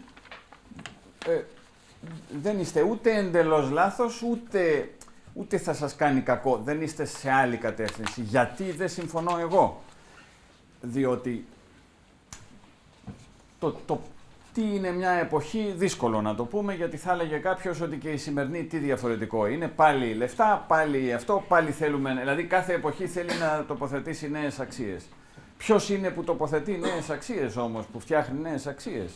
Ποιος μπορεί και έπειτα τοποθετεί κανείς νέες αξίες συνομιλώντας με τους άλλους, ή σηκώνεται ένα πρωί και λέει εγώ θέλω αυτό και αυτό μετά το ονομάζει εγώ σας βάζω νέες αξίες γιατί ξέρει ότι οι άλλες αξίες δεν συμφωνούν με τα δικά του. Ξέρω εγώ, όπως το πάρει κανείς. Δηλαδή και ναι και όχι. Εγώ δεν το βλέπω, αλλά εντάξει, είναι μια άποψη. Θα σας έλεγα προηγουμένως, είχα πει ξεκινώντας ότι ο καθένας έχει θα βρει ένα δικό του κλειδί, ένα πρίσμα για να προσπελάσει ένα κείμενο για δικό του καλό. Γιατί τα κείμενα τα διαβάζουμε, δεν τα διαβάζουμε στις παραλίες. Στις παραλίες διαβάζουμε μόνο κακούς συγγραφείς, ανύπαρκτους δηλαδή. Παραφιλολογία από αυτή την εύκολη που μετά το πετάμε στην ανακύκλωση. Για να μην βλάπτουμε και τον πλανήτη, που είναι οι περισσότεροι συγγραφείς. Όταν διαβάζουμε όμως για να καρποθούμε κάτι, πρέπει να πάρουμε κάτι. Αν δεν πάρουμε, είναι σαν να κάνουμε ένα γάμο για να κάνουμε το καλό κάποιου. Όχι. Κάνουμε ένα γάμο για να ζήσουμε καλύτερα από ό,τι πριν. Για να φτιάξουμε μια οικογένεια ή για να καθίσουμε κάτω από ένα σπίτι. Αν πρόκειται να μην ξέρουμε γιατί, τότε γιατί να... Άρα λοιπόν, εάν εσείς για παράδειγμα ή οποιοδήποτε άλλος το δει αυτό το νόημα και του ταιριάζει, κάπου θα βοηθηθεί. Εγώ δεν βοηθήθηκα έτσι απλώς, αυτό έχω να πω, χωρίς να θέλω να... δεν νομίζω ότι τον ενδιέφερε καταρχάς να κάνει συμβουλές, να συμβουλεύσει. Έβραζε μέσα του, όπως... Δηλαδή, στη σημερινή εποχή, αν τον έβρισκε και ένα ψυχίατρο, τον είχε κλείσει μέσα. Βέβαια. Αλλά οι ψυχίατροι ως γνωστόν τους λέμε και τρελογιατρούς. Άρα δεν ξέρω αν έχουν αρμοδιότητα. Κοιτάξτε, και εμένα κανονικά μπορεί να μην είχαν κλείσει. Επίσης, και μάλιστα άμα παρακολουθήσετε τα σχόλια που προανέφερε ο εκδότης ο Κώστας Δαρδανός, αν ήταν στην εξουσία τους ή είχαν σπουδάσει λίγο ψυχιατρική, και θα με είχαν κλείσει μέσα. Λοιπόν, δεν λέει αυτό τίποτα. Νομίζω ότι μπήκε μέσα όμως. Ναι, μπήκε. Εντάξει, τώρα για λόγους είχε κάποια σχιζοφρένεια εκεί. Ναι. Και τι σημαίνει αυτό? Οργανικοί λόγοι, ας πούμε. Αλλά και πάλι οι οργανικοί λόγοι. Και ο Βυζινός μπήκε μέσα. Αυτό δεν έχει καμία σχέση με τα διηγήματα που έγραψε. Για να πάμε στα δικά μας. Και ο Καριωτάκης αυτοκτόνησε στα 28 του. Και ο Χαλεπάς μπήκε και τα λοιπά. Δηλαδή οι άνθρωποι που. Μια ερώτηση. Ναι. Είναι και κάπως μεγάλη, βέβαια, αν θέλετε λέτε ότι για το θέμα και από τους δύο. Εγώ θα ήθελα και τη γνώμη και των δύο. Για το έργο του Νίτσε, Ευρωπαϊκός Μηδενισμός, κάτι είπατε πριν. Πείτε μας λίγο περισσότερα, δηλαδή κάτι σαν κριτική, πώς το βλέπετε, τι εννοούσε. Όταν ο Νίτσε λέει μηδενισμός, πρέπει να ξεκαθαρίσουμε την έννοια. Ο μηδενισμός είναι μία μορφή αναρχίας, έτσι, μηδενιστής είναι ο Νετσάγεφ, με την έννοια ότι είναι κατά της εξουσίας και θέλει να ανατρέψει την εξουσία. Ο Νίτσε έχει δηλώσει ρητός ότι δεν έχει καμία σχέση και ότι απορρίπτει αυτού του είδους το μηδενισμό, όχι γιατί είναι υπέρ της εξουσίας, διότι ο Νίτσε θέλει δημιουργία, δεν θέλει την καταστροφή για την καταστροφή και δεν τον ενδιαφέρει καμία κοινωνική αναμόρφωση, διότι δεν βρίσκει ότι πρόκειται να αλλάξει κάτι αν αλλάξει το κοινωνικό σύστημα. Επομένως πρέπει να μην μπερδεύουμε την έννοια μηδενισμός στο Νίτσε με την έννοια μηδενισμός που έχει επικρατήσει να ισχύει στην κοινωνική ορολογία, κοινωνική φιλοσοφική ορολογία. Έτσι. Άρα λοιπόν ο Νίτσε επιτίθεται κατά του μηδενισμού, νοώντας ότι ο μηδενισμός στο μεν ηθικό επίπεδο και στο πνευματικό είναι η έκπτωση, δηλαδή η εξαχρίωση των ανθρώπων, αυτό καταλαβαίνει. Και δεν ασχολείται καθόλου με τον επαναστατικό μηδενισμό των αναρχικών της εποχής του. Καθόλου. Και μάλιστα βρίζει και τους αναρχικούς. Άλλο αν τα χρόνια μετά ήρθαν και ο Νίτσε κατατάσσεται από τους συστηματικούς της αναρχίας σε μια κατηγορία αναρχικών που είναι της εγωτικής αναρχίας, δηλαδή με συγκεκριμένους εκπροσώπους χρονολογικά, πρώτα το Στίρνερ, μετά τον ίδιο τον Νίτσε, και τον Ήψεν. Δηλαδή αυτή είναι η τριάδα που κατά μέσον όρο θα δει κανείς σε πιο εξειδικευμένους ή λιγότερο εξειδικευμένους και γενικότερα ομιλούντες. Αυτό το εγώ που εκφράζουν και οι τρεις, υπάρχει αυτός ο άξονας, έχει βασικό εκπρόσωπο τον Νίτσε στο φιλοσοφικό θεωρητικό επίπεδο. Ο ίδιος όμως αρνιόταν ότι είναι αναρχικός. Έτσι. Δεν έχει λοιπόν η έννοια του ευρωπαϊκού μηδενισμού, είναι μια έννοια σαν να λυπάται να ικτήρει τους ανθρώπους που έχουν χάσει την πνευματικότητα, την παιδεία και πηγαίνουν στον κατήφορο. Είναι ο κατήφορος ο μηδενισμός για τον Νίτσε. Έτσι. Και κατά τη γνώμη του θα έρθει κάτι νέο μετά από αυτό, δηλαδή αφού πέσουν οι Ευρωπαίοι, δεν ασχολούνται, παρακμάσουν, θα προκύψει κάτι άλλο, κάτι διαφορετικό. Δεν μπορώ να το πω με βεβαιότητα, αλλά αν θυμηθούμε ότι βέβαια πίσω από τον Νίτσε είναι ο Σοπενάουερ που ήταν ο δάσκαλός του, ο οποίος είναι πεσημιστής. Στην ουσία, κατά τη γνώμη μου, και ο Νίτσε, παρόλες τις διακηρύξεις του, μέσα του είναι πεσημιστής. Είναι έκρηξη δημιουργικότητας αυτά που γράφει, που δεν έχει καμία σχέση με την πραγματική πρόβλεψη. Κάθε άλλο παρά μας δείχνει η ζωή του σαν ανθρώπου ότι ήταν οπτιμιστής. Έτσι. Δεν ξέρω αν κάλυψα πάνω κάτω την ερώτηση. Ισχύει ότι κατέρευσε βλέποντας να μαστιγώνει ένα άλογο?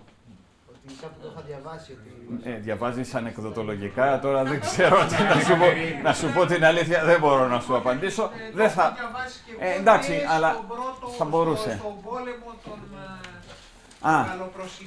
Ναι, που ήταν κακός. Ναι, αλλά αφορμή θα γινόταν και με κάτι άλλο. Δηλαδή, ναι. Οι άνθρωποι τα ίδια μας ρωτάνε για τον Μέγα Αλέξανδρο. Να ρωτήσω ποια είναι η θέση του σώματος στη φιλοσοφία του Νίτσε, αν είναι δειστής, δηλαδή αποδέχεται η άκρη του σώματος ψυχής, ή αν είναι νοησιαρχική η φιλοσοφία του καθένα. Ο Νίτσε δεν νομίζω ότι του αρέσει ο ιδεαλισμός. Αν και βέβαια δεν πολύ τοποθετείται σε αυτά τα ζητήματα. Τα έχει μέσα του λιμένα, κατά τη γνώμη μου, ασχέτως επιμέρους τοποθετήσεων. Αλλά τώρα, αυτά τα περί ψυχής, ένας άνθρωπος τόσο υποψιασμένος για όλα αυτά, και η αλήθεια είναι ότι κι αν έχει κάτι, δεν έχω σταθεί ποτέ στη μελέτη μου πάνω στον Νίτσε, που δεν είναι και πλήρης, ας μην γελιόμαστε. Πήρα αυτά που ήθελα να πάρω. Δεν το βλέπω πάντως. Δεν νομίζω ότι είναι από εκείνους που στα σοβαρά δέχονται την διάκριση σώματος ψυχής. Με αφορμή και ένα απόσπασμα από το βιβλίο που διάβασα και αυτά που είπατε για τους Γάλλους. Ο Νίτσε είχε ασχοληθεί καθόλου με τον Μοντένιο, γιατί έχω δει σε κάποια σημεία να συμφωνούν με κάτι. Ναι.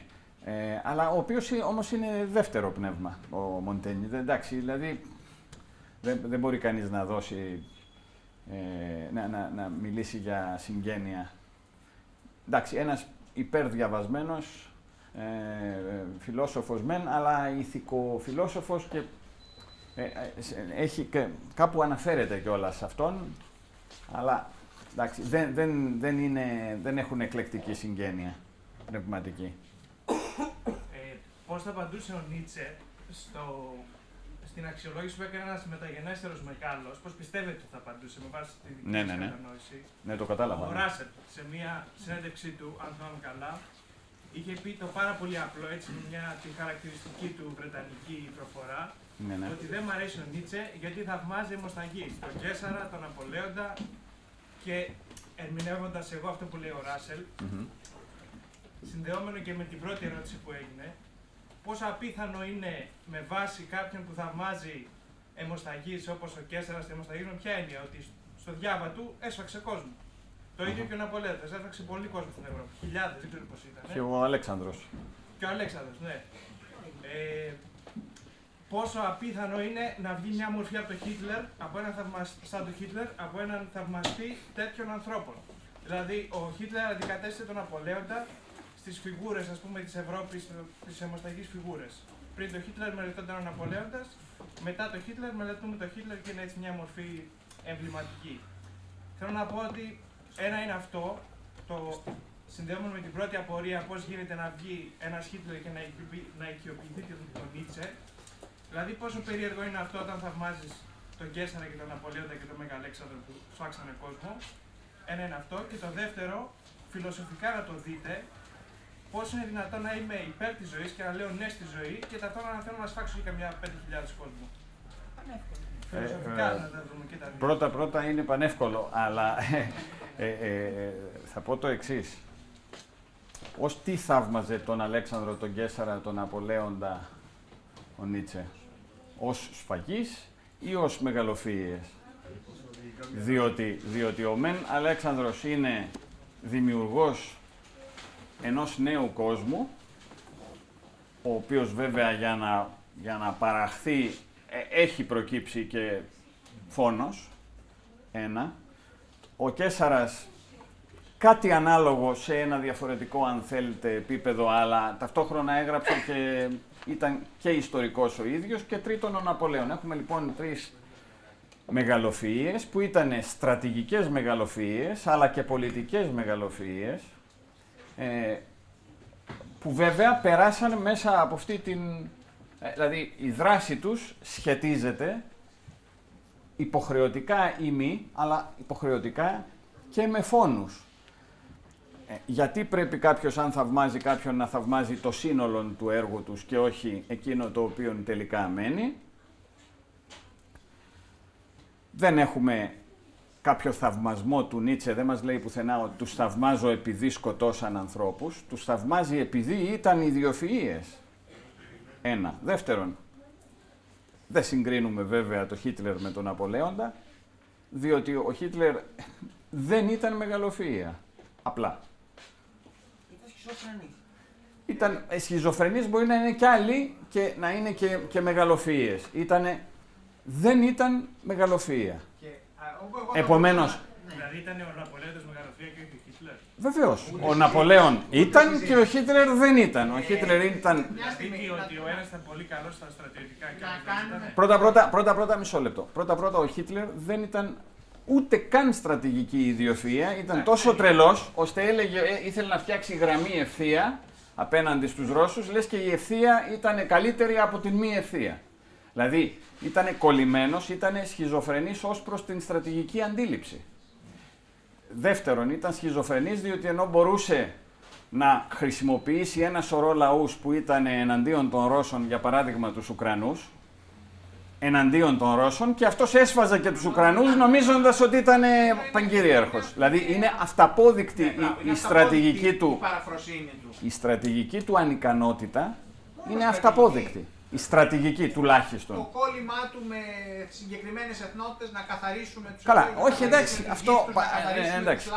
αυτά είναι, μην πέσουμε, γιατί θα μιλάμε για τον Δεύτερο Παγκόσμιο Πόλεμο. Θέλω να πω λοιπόν, άλλο να είσαι στρατηγός και να είσαι μεγαλοφυής, και άλλο να είσαι και κακός στρατηγός. Εκ του αποτελέσματος ούτε έργο άφησε ούτε τίποτα. Ενώ ο Ναπολέον, και που έχασε στη μάχη του Βατερλό, εξακολουθεί να είναι ο μέγας εντός εισαγωγικών Ναπολέον. Δεν είπε κανείς ο μέγας Χίτλερ. Παραπέρα, πρέπει να το δούμε. Λοιπόν, έπειτα. Συγγνώμη, περίμενε. Μια στιγμή. Μισό λεπτό. Δεν ολοκλήρωσα. Μα προτού το τελειώσω. Μα τι να τελειώσω. Έχω να πω. Έχω να το κλείσω. Λοιπόν, το ποιον θαυμάζει κάποιος δεν έχει σχέση με τον κάποιον. Ένας παράφρον μπορεί να θαυμάζει έναν σπουδαίο. Δεν φταίει ο σπουδαίος επειδή τον θαυμάζει ο παράφρον. Δηλαδή, λέει ένας τελείως αυτό, ο Πλάτων κτλ. Και δεν του πέφτει λόγος. Το είπα πριν και ο Χριστόδουλος έλεγε ότι είναι διάδοχος του Χριστού, ας πούμε. Δηλαδή, οι βλακίες που έλεγε ένας ακροδεξιός πάπαρδος, τι σχέση έχουν με το κήρυγμα του Χριστού? Ήταν ένας ρατσιστής και διακήρυσε την πίστη του Χριστού την Αγία. Εντάξει, δεν μας ενδιαφέρει αυτό, άρα δεν κάνουμε τέτοιες συγκρίσεις. Ο Ναπολέοντας ήταν στρατηγική ευφυΐα. Σημαίνει ότι νικούσε μάχες. Όχι μόνο αυτό. Όχι μόνο αυτό. Αυτό είναι το θέμα. Όχι μόνο αυτό. Πάντως δεν είναι αποτέλεσμα. Νικάω μια μάχη. Καλά, ναι, όχι, ήταν φορέας κάποιων ιδεών και είχε κάποια προσωπική μόρφωση και φορέας προσωπικών ιδεών. Και εκτός του ότι νικούσε σε μάχες, πηγαίνει στην Αίγυπτο και κουβαλάει επιστήμονες και όλη η Αιγυπτολογία ξεκινάει από το Μέγα Ναπολέοντα. Μην τρελαθούμε. Δεν έχει καμία σχέση με αυτό. Άρα έτσι. ο Νίτσε θαυμάζει αυτά τα στοιχεία της πολιτικής του, ότι έκανε τους κώδικες, ότι πήγε και Τώρα δεν θαυμάζει μόνο αυτά. Αυτό είναι εξαπλούστευση και σμίκρινση του τι θαυμάζει ο Νίτσε στον Ναπολέοντα. Θαυμάζει. Έχει γράψει σπουδές. Δεν ακούγεσαι από εκεί. Ναι. Λοιπόν, δεν ακούγεσαι. Έχει γράψει πέραν της πολιτικής σπουδές. Έχει γράψει σπουδαία πράγματα σε κάποια βιβλία του Ναπολέον. Δηλαδή έχει σκέψει. Ενώ ο Ράσελ ήταν μια κότα επίσης. Άρα δεν έχει γνώμη για τον Νίτσε, γιατί οι κότες δεν μπορούν να έχουν γνώμη για τον Νίτσε. Είναι αυτός για τον οποίο οι μαθηματικοί έλεγαν ότι είναι φιλόσοφος και οι φιλόσοφοι ότι είναι μαθηματικός.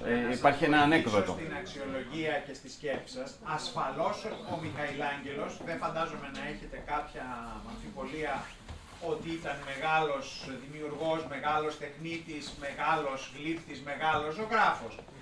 Αν όμως το πάρουμε από την πλευρά της ταλαιπωρίας των κακόμοιρων μοντέλων, τα οποία θα είχε στήσει επί χιλιάδες ώρες μέσα στο κρύο να του ποζάρουν για να βγάλει την πιετά ή για να βγάλει αυτές τις μορφές, ένας ανθρωπιστής λοιπόν και πραγματικά πονόψυχος άνθρωπος θα σκεφτόταν τον άνθρωπο, ένα κακόμοιρο μοντέλο που θα στεκόταν έτσι επί 5 ώρες και θα του έλεγε ο Μιχαηλάγγελος μην κουνιέσαι, μην το κατεβάζεις στο χέρι.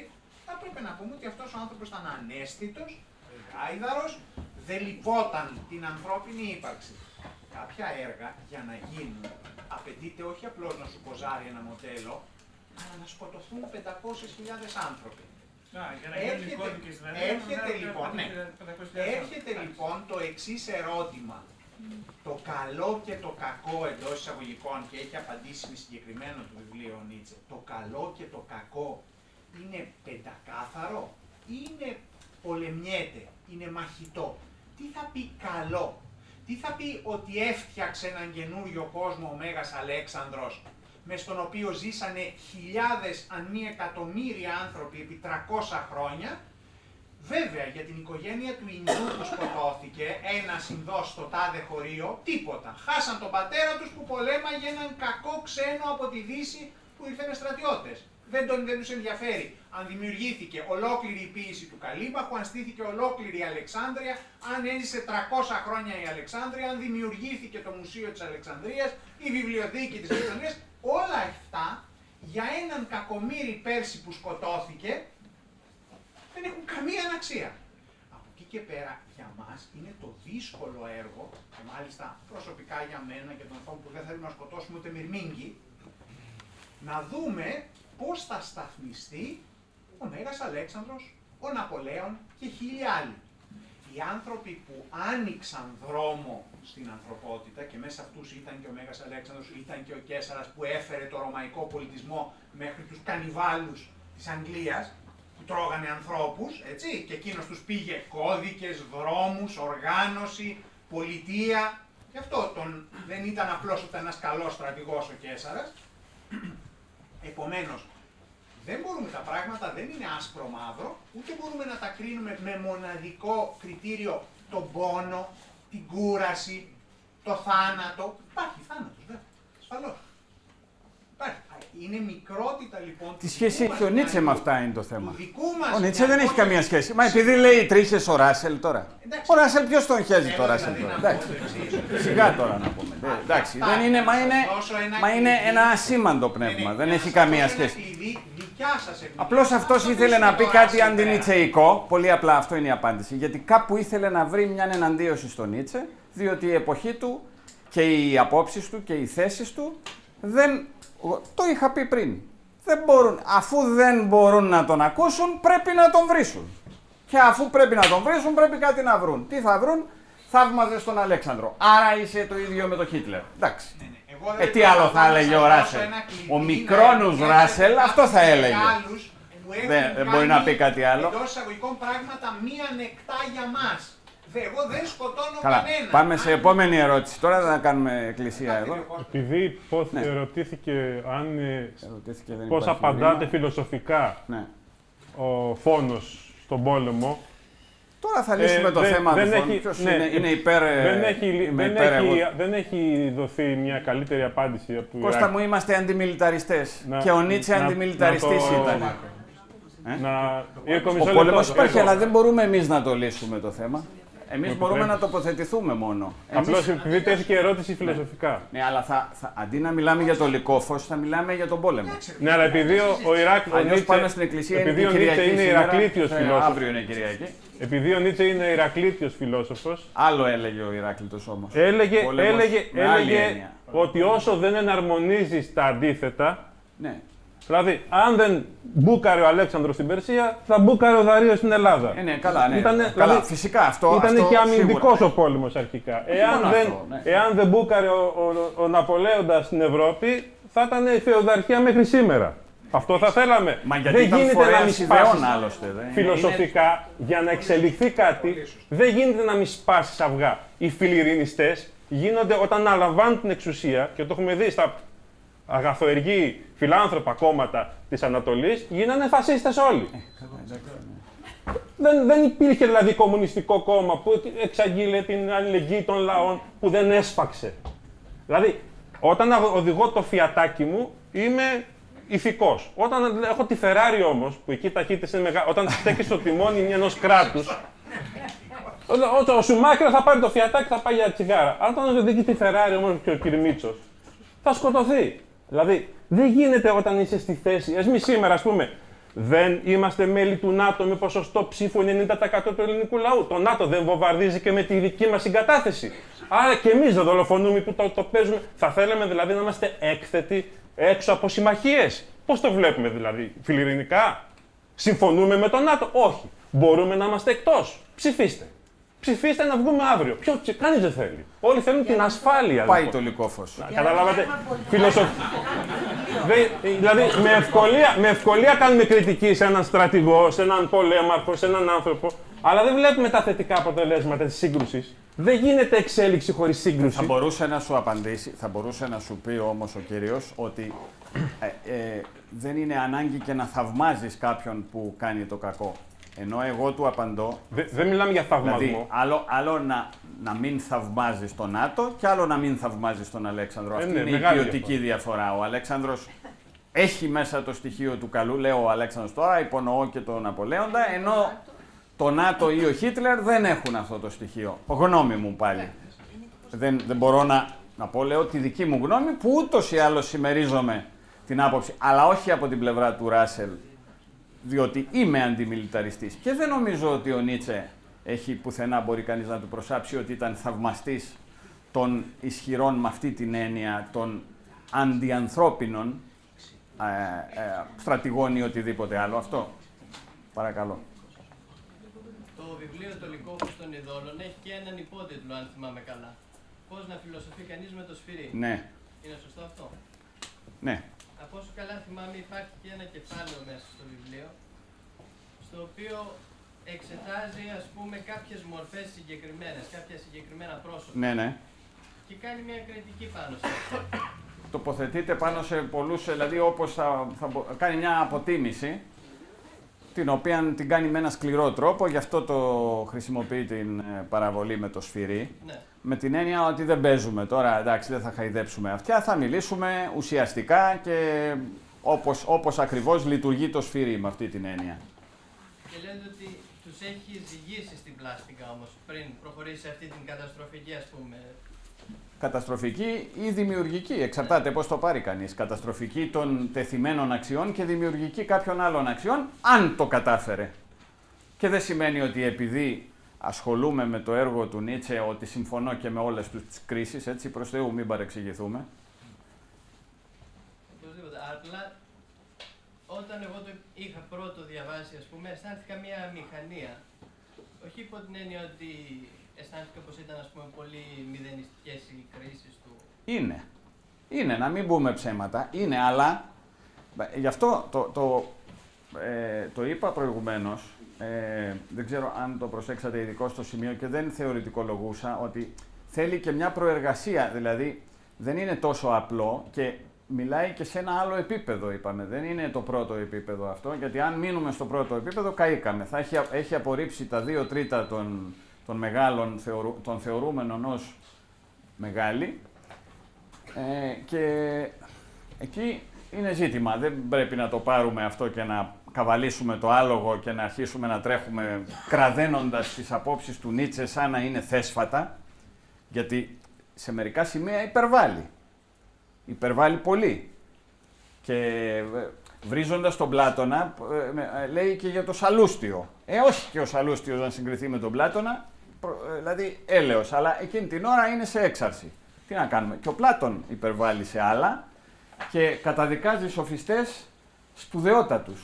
Δεν πρέπει να μένουμε στα μεγάλα απορριπτικά των μεγάλων και στις μεγάλες κουβέντες και τις μεγάλες λέξεις. Άρα λοιπόν χρειάζεται προσοχή σε αυτά τα σημεία. Ναι, το δέχομαι ότι χρειάζεται προσοχή. Ο Νίτσε είναι ένας συγγραφέας που μπορεί να διαβαστεί και να ξαναδιαβαστεί και να έχουμε διαφορετικό νόημα των πραγμάτων. Προφανέστατα. Κάθε φορά που τον διαβάζουμε. Προφανέστατα. Κατά τη γνώμη μου, ναι. Να ρωτήσω κάτι. Στο κεντρικό πρακτικό ηθικό ερώτημα, τι οφείλω να πράξω? Με ποιο τρόπο θα απαντούσε ο Νίτσε και αν νομιμοποιείται το ερώτημα αυτό στη σκέψη του Νίτσε? Γιατί όταν μιλάμε για πράξεις, μιλάμε και για επιλογές. Κάπου λέει μέσα, τώρα δεν ήθελα να σας κουράσω γιατί δεν είναι και ωραίο να διαβάζεις ένα βιβλίο, ότι δηλαδή ένα πράγμα που δεν θέλω να πούμε, ένα πράγμα που προσπαθεί να ρίξει είναι αυτό το της ηθικής. Ότι όλοι μας λένε από τότε που γεννιόμαστε τι πρέπει να κάνουμε, πρέπει να γίνεις καλός κτλ. Όχι. Ναι, το θέμα είναι. Άρα λοιπόν με ποιο τρόπο θα. Είναι αντιηθικιστής. Ναι, όταν έχω το ερώτημα αυτό μπροστά μου, τι οφείλω να πράξω, τι πρέπει να κάνω. Πήγαινε στην Νίτσε αυτό. Ή το ανακατασκευάζει φιλοσοφικά αυτό που εγώ δεν νομίζω ότι ασχολείται ο Νίτσε. Εγώ τουλάχιστον δεν έχω καταλάβει κάτι τέτοιο. Εμένα με έχει βοηθήσει στο να αναιρέσω το να. Παρακαλώ, ναι, αν θέλετε να απαντήσετε. Εγώ νομίζω ότι εδώ υπάρχει μια μεγάλη παρεξήγηση. Ο Νίτσε καταφέρεται εναντίον όλων, διότι καταφέρεται εναντίον της κοινωνικής ηθικής. Πρωτίστως. Και βάζει πρώτη την ηθική της φύσεως. Άρα σου λέει... Την προσωπική, το εγώ. Την κρίση περνάει, πρέπει να περάσει μέσα από μένα και όχι επειδή μου το είπαν. Σου λέει ακολούθησε λοιπόν... Αντισυμμορφωτισμός, ας πούμε. Ό,τι κάνει η φύση είναι καλό, κάνε το κι εσύ. Αυτό θέλει να διδάξει. Εντάξει, δεν ξέρω και αν η φύση κάνει το καλό πάντα, γιατί η φύση έχει και τα... Άρα το ένστικτο δηλαδή ο οδηγός. Καταφέρεται των διδασκάλων της κοινωνικής ηθικής. Δεν πρέπει των συμμορφωτιστών. Των συμμορφωτιστών. Αυτό που λέει ο κύριος είναι το κλειδί. Φύση και έθος. Στον Καλυκλή του Γοργία. Ναι, εντάξει. Αυτό είναι το κλειδί. Ναι, δεν είναι η φύση όμως και το παν. Ούτε νομίζω ότι ο Νίτσε είναι ο κήρυκας της φύσης απλώς. Όταν εννοεί το όλον, εννοεί την φύση. Εντάξει, εκεί τώρα θα πέσουμε σε περίπλοκες ερμηνείες. Δεν είναι... Ο Νίτσε είναι Πυθαγόριος. Πυθαγόριος, αν είναι ο Νίτσε, εγώ δεν το ξέρω πάντως. Την ολική επαναφορά τη δέχτηκε 100%. Είδατε τι σας είπα, ότι υπάρχουν πάρα πολλά κλειδιά. Δεν είναι το δικό μου κλειδί. Η αιώνια επιστροφή, ναι, η αιώνια επιστροφή είναι, μα ο Νίτσε έχει πάρει και από εδώ και από εκεί και από αλλού. Δεν μιλάει καθόλου κατά του Πυθαγόρα ποτέ. Δεν είπα κάτι τέτοιο, αλλά αυτό δεν σημαίνει ότι είναι και Πυθαγόριος. Αυτό είναι μεγάλη κουβέντα. Εάν είναι, τι θα πει είμαι Πυθαγόριος, δεν είναι τίποτε ο Νίτσε. Ηρακλήτιος είναι όμως. Όταν ο Νίτσε μιλάει για ένστικτο, και το παλικάρι πίσω, ναι. Μιλάει για το βιολογικό ένστικτο ή είναι κάποια δικιά του έννοια, το ορίζει κάποιος ξεχωριστά? Βιολογικό όπως το έχει φτιάξει αυτό στο δικό του εγκέφαλο που δεν είναι καθόλου ένστικτο. Δηλαδή, που δεν είναι ένστικτο εντός εισαγωγικών όπως το νοούμε, αλλά είναι το ένστικτο ενός ανθρώπου που νομίζει ότι έχει ένστικτο, αλλά έχει περάσει μέσα και από εδώ και από το διάβασμα και από τη μελέτη και από την ενόραση και από ό,τι άλλο θέλει κανείς. Γι' αυτό εκεί σηκώνεις τα χέρια ψηλά. Εάν δεν μ' αρέσει να δίνω μία ρετσέτα, δεν υπάρχει μία ρετσέτα. Υπάρχει η αμφισβήτηση. Ο Νίτσε διδάσκει την αμφισβήτηση, όχι τη ρετσέτα. Εάν πάρουμε και διάφορες φράσεις τις απομονώσουμε και φτιάξουμε 3 σελίδες, μπορούμε να τον βγάλουμε κήρυκα μιας θρησκείας. Δεν είναι αυτό. Είναι ποιητής πρώτα-πρώτα και αμφισβητείας πριν από ποιητής. Νομίζω ότι απαντάει στο ερώτημα του παιδιού όταν αρνείται το καλό και το κακό αρνείται και την ερώτηση τι οφείλουν να πράξουν. Αρνείται και αυτό. Είναι αντιηθικιστής. Δεν του αρέσουν αυτά τα πράγματα. Σταματήστε, τελειώνετε. Αλλά βέβαια και ο ίδιος χρησιμοποιεί το καλό και το κακό, υπό άλλες έννοιες όμως. Σχετίζεται καθόλου με το Σπινόζα, γιατί είπατε πριν ότι είναι ενάντια στο μονισμό και στο. Γιατί και ο Σπινόζα ήταν ενάντια στο καλό και στο κακό. Πιστεύω ότι δεν εντάξει, υπάρχει. Τώρα με ζορίζεις, γιατί θα έπρεπε να έχω διαβάσει το Σπινόζα για να σου απαντήσω και δεν συνηθίζω να αερολογώ. Ασφαλώς και όλους αυτούς βεβαίως τους έχει μέσα του ανά παν δευτερόλεπτο. Περί καλού κακού ξεκινάει με το ζωροαστρισμό, εξού και ο Ζαρατούστρα. Καλά, όλος μαζί ο ζωροαστρισμός είναι το καλό και το κακό. Μπράβο, είναι ο ιδρυτής του μονοθεϊσμού. Αλλά αυτό είναι ποιητική αδεία όμως. Μισό λεπτό. Υπάρχει ο Αχούρα Μάζδα το απόλυτο καλό και ο Αριμάν το απόλυτο κακό. Υπάρχει όμως και ο Μήθρας που παντρεύει, κάνει τη διαλεκτική καλού κακού και γι' αυτό γράφει το Ζαρατούστρα τον Πέρση προφήτη ο Νίτσε, για να πει ότι η διαλεκτική, η θέση αντίθεση, δεν είναι να πιστέψεις το ένα καλό και το άλλο κακό. Ο Νίτσε δεν είναι για χόρταση δηλαδή, δεν είναι για Ευαγγέλιο. Είναι η οδός της διαλεκτικής, η οδός του καλού και του κακού σε συμπλοκή. Σήμερα, άμα τα έγραφε, ίσως να αναθεωρούσε κάποια. Ίσως και όχι, δεν ξέρω. Αλλά μην τον παίρνουμε λοιπόν είτε ενάντια σε κάτι και είναι στέρεο αυτό το ενάντια. Εγώ δεν είπα κάτι τέτοιο. Όχι, λέω σαν. Εγώ δεν είπα κάτι τέτοιο. Ως προς αυτά που είπες, θα σου απαντούσα με του Πυραντέλο το τίτλο του «Κοζίε σε βιπάρε». Ναι. Αφού το βλέπεις έτσι, και αυτό είναι άλλη μια θεώρηση, όχι κατά ανάγκη είναι δική μου. Εγώ δεν θα ασχοληθώ με το φιλοσοφικό μέρος, θα πω και με την υποσίωσε η δύναμη της γλώσσας στη μετάφραση. Θα μιλήσω μεταφραστής. Και σαν Γάλλος, επειδή είμαι Ελληνογάλλος. Λοιπόν, άρα χάρηκε σήμερα προφανώς λόγω του. Ήταν μια διαφορετική εμπειρία για μένα αυτή, γιατί εγώ έχω διαβάσει όλο τον Νίτσε στα γαλλικά. Και το πρώτο έργο που διάβασα θα πρέπει να ήμουν 12 ή 13.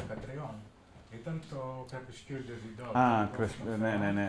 Του Henri Albert, την μετάφραση την περίφημη. Διαπιστώνω, γιατί έκανα λίγο το homework πριν έρθω, ότι έχουν γίνει από τότε, εγώ δεν το είχα πάρει, ειδικά από το 90 και μετά, έχουν γίνει άλλες 5-6 μεταφράσεις, εξών και μια επανέκδοση του Albert με σχολιασμό κτλ. Στη Γαλλία όμως. Στη Γαλλία. Ναι, καλά. Θέλω λοιπόν να πω ότι. Άλλο η Γαλλία, άλλο η Ελλάδα. Δεν μπορώ να θυμάμαι απόλυτα μετά από 40 χρόνια. Ναι. Περισσότερα. 45. Όλα τη δομή τη γαλλική μετάφραση, αλλά δεν μου είχε. Ενώ περίμενα να με συγκλονίσει, γιατί είχα ακούσει όλα αυτά για τον Νίτσε κτλ. Δεν μου είχε δημιουργήσει αυτό. Είναι πιο πασιονέ, πιο παθιασμένη αυτή η μετάφραση. Αποδίδει καλύτερα για μένα. Η γαλλική γλώσσα έχει. Ίσως και αυτό και αυτή τη θαύμαση. Είναι πιο. Αυτό που λέμε πολυσέ, είναι ελιασμένη. Ναι. Είναι πολύ δουλεμένη και τα πράγματα λίγο τα παρουσιάζει με ένα κλασικιστικό τρόπο. Τα κλασικοποιεί, γιατί είναι μια γλώσσα που έχει πολλούς κανόνες και η ίδια είναι τόσο τέλεια, έχει πια σταθμιλιότητα λόγω της πολλής ακαδημαϊκότητας. Αυτό είναι. Είναι ακαδημαϊκή η μετάφραση. Πιο δυνατή, δεν ξέρω τι τρόπο την ανέγνωσε. Παρότι ένα πιο πάθος. Ο τρόπος που έκανα την ανάγνωση υποδηλώνει και τον τρόπο με τον οποίο δουλεύονται αυτές οι μεταφράσεις. Και το είδος της. Από αυτό που άκουσα είναι μια Και παρότι ο Νίτσε, που συμφωνώ απόλυτα με της γαλλικής, τον χαρακτηρισμό, παρότι ο Νίτσε ο ίδιος χρησιμοποιεί εξαιρετικά πολλούς γαλλισμούς και γαλλικές φράσεις, απαρνούμενος την αντίστοιχη γερμανική και θέλοντας να χρησιμοποιήσει γαλλικές ή λατινογενείς μέσα στα κείμενά του, αλλά παρόλα αυτά έχει μια οξύτητα που αποδίδεται πιο δύσκολα στα γερμανικά, ενώ τα ελληνικά είναι μια άλλη γλώσσα, δεν είναι αυτή η ηλιασμένη. Μπορείς να έχεις και ηλιασμένη ελληνική και επιθετική ελληνική. Δεν έχει αυτό το δούλευμα, είναι πιο κατέργαστη. Παρότι εμείς νομίζουμε ότι είναι πολύ κατεργασμένη. Απ' την άλλη μεριά έχει και της αρχαίας ελληνικής τον πλούτο που μπορείς να πάρεις από εκείνους τους πηγαίους. Ακριβώς. Ήταν μια πολύ σωστή. Είναι μια διαφορετική εξυπαρχής εξορισμού. Για μένα ήταν ένα δύσκολο έργο. Ναι, βέβαια. Όταν μεταφράζεις ένα συγγραφέα που αναφέρεται στα ελληνικά πράγματα και πρέπει να μεταφράσει στα ελληνικά, είναι μια πολύ παραπάνω δυσκολία. Είναι μια conversion. Αναδόμηση προς τα πίσω. Αυτό το έχω πει, αλλά το συνέλαβες ως μεταφραστής Ακριβώς. Αποκλειστικά με το δεν θα επισέλθω. Ναι. Για μένα ο Νίτσε είναι κορυφαίος. Αυτό, η απόδοση στα ελληνικά. Δεν θα όμως καθόλου, στέκομαι στο η απόδοση στα ελληνικά συνιστά μια νέα δημιουργία, ακριβώς γιατί πρέπει να επαναφέρεις. Παραπάνω πράγματα από ότι. Πολύ εύκολη βέβαια μετάφραση του Gutenberg, δεν είναι πρακτική, αλλά από ό,τι θυμάμαι με είχε εντυπωσιάσει, αλλά δεν είχε συγκλονίσει στο επίπεδο του παθιασμένου, πιο ακαδημαϊκή προσέγγιση. Αυτό για μένα. Μια τελευταία περίπτωση που να κάνω, σκεφτήκατε να είναι ο τίτλος πιο πολύ, αντί να είναι το Λυκόφως, να είναι Ειδώλων Λυκόφως, για να αποχειδώσετε και το Λυκό πιο καλά. Εντάξει. Ναι, Γκέτσεν. Εντάξει, όχι. Είναι τραβηγμένο. Θα ήταν μια ιδέα. Ναι, είναι τραβηγμένο. Πάντως σωστά λέτε Λυκόφως στον θέμα και όχι το Λυκόφως. Ναι. Υπάρχει το στον τίτλο. Γιατί στα γαλλικά έχουν κάνει μια Λυκόφως. Ναι, Λυκόφως. Βάλει το εκεί που δεν υπάρχει. Γιατί στα γαλλικά δεν μπορεί να υπάρξει το όριστο άρθρο έτσι. Ναι. Ενώ τα ελληνικά έχουν και αυτή την ευκολία. Άλλος. Γιατί θαύμαζε τόσο τον γαλλικό πολιτισμό? Υπάρχει κάτι πιο συγκεκριμένο που μπορείτε να μας πείτε? Για το λόγο νομίζω που πρέπει κάθε άνθρωπος να τον θαυμάζει, γιατί είναι ο καλύτερος. Είναι ο πολιτισμός, διότι ακριβώς και η λέξη civilisation, αν το πάρουμε έτσι, δηλαδή που ο Κοραής πρώτος, για όποιους δεν το ξέρουν, μετέφερε στα ελληνικά ως πολιτισμό, η λέξη civilisation είναι γαλλική, διότι ο Γάλλος είναι πολιτισμένος. Αυτό δεν σημαίνει, δεν υποτιμώ τους Γερμανούς, τους Άγγλους, τους Ιταλούς, αλίμονο. Αλλά αυτό που εννοούμε πολιτισμό, καλλιέργεια δηλαδή, που το είπαν κάποιοι άλλοι στα ελληνικά, με την έννοια, ας πούμε, ότι κάτι καλλιεργείται, είναι γαλλικό. Δεν είναι τυχαίο ότι η γαλλική είναι η γλώσσα του πολιτισμού. Δεν νοείται ένας πνευματικός άνθρωπος πρώτου μεγέθους, παγκόσμια. Δεν μιλάμε για σήμερα. Και δεν μιλάμε για τη σημερινή Γαλλία τώρα, έτσι. Μιλάμε για τη Γαλλία, είναι σαν να μιλάμε για το ελληνικό και να μιλάμε για τη σημερινή Ελλάδα. Όταν μιλάμε για το ελληνικό, μιλάμε για το αρχαίο ελληνικό, και όταν μιλάμε για το γαλλικό, μιλάμε για την ακμάζουσα Γαλλία, μιλάμε για τον εγκυκλοπαιδισμό, δηλαδή τη συνέχεια της Ιταλικής αναγέννησης, διότι εάν έχουμε μία σειρά, είναι η αναγέννηση πρώτα και μετά μεταφέρεται στους Γάλλους. Πάει αμέσως στη Γαλλία με τον Φραγκίσκο τον πρώτο η αναγέννηση, όπου τον 18ο αιώνα έχουμε τον εγκυκλοπαιδισμό, το Βολτέρο, την Grande Encyclopédie, τη Γαλλική Επανάσταση.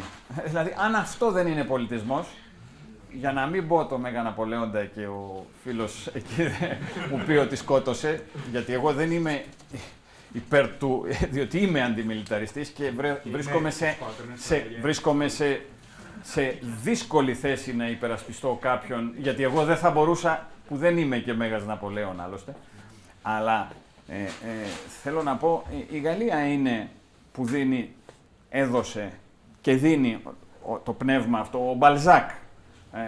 Τι να πω, αυτό είναι η Γαλλία.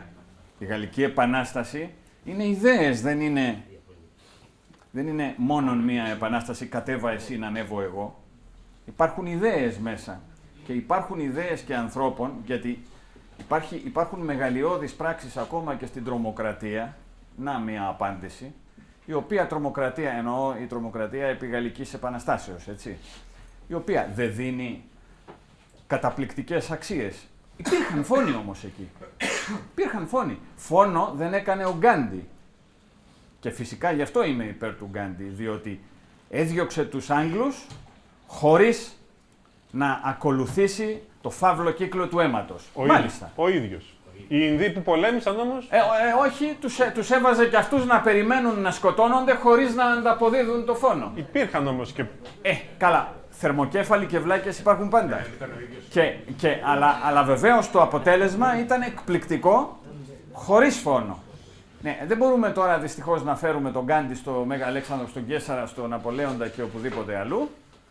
Αλλά για να κλείσω, ότι ο γαλλικός πολιτισμός, ναι, είναι ο κεντρικός πολιτισμός του 18ου και 19ου αιώνα και βεβαίως ο Νίτσε δεν μπορεί παρά αυτόν να θαυμάζει σαν μέτοχος όλων των πολιτισμών, καθότι όχι μόνον ήταν Γερμανός και ήταν γνώστης όλης της αρχαιοελληνικής και της λατινικής γραμματείας, αλλά και όλης της γαλλικής και όλης της αγγλικής και όλης της ιταλικής. Λοιπόν, άρα μπορούσε να αυτοονομάζεται πολίτης της Ευρώπης, του ευρωπαϊκού πολιτισμού, από την αρχή του έως εκεί. Και είναι. Και αυτή είναι και η αξία του. Τώρα, οι υπερβολές, πάντα είναι υπερβολές ακριβώς για να μας φτάσουν σε ένα μέσο σημείο. Έτσι. Κάποια άλλη ερώτηση? Ευχαριστούμε πολύ.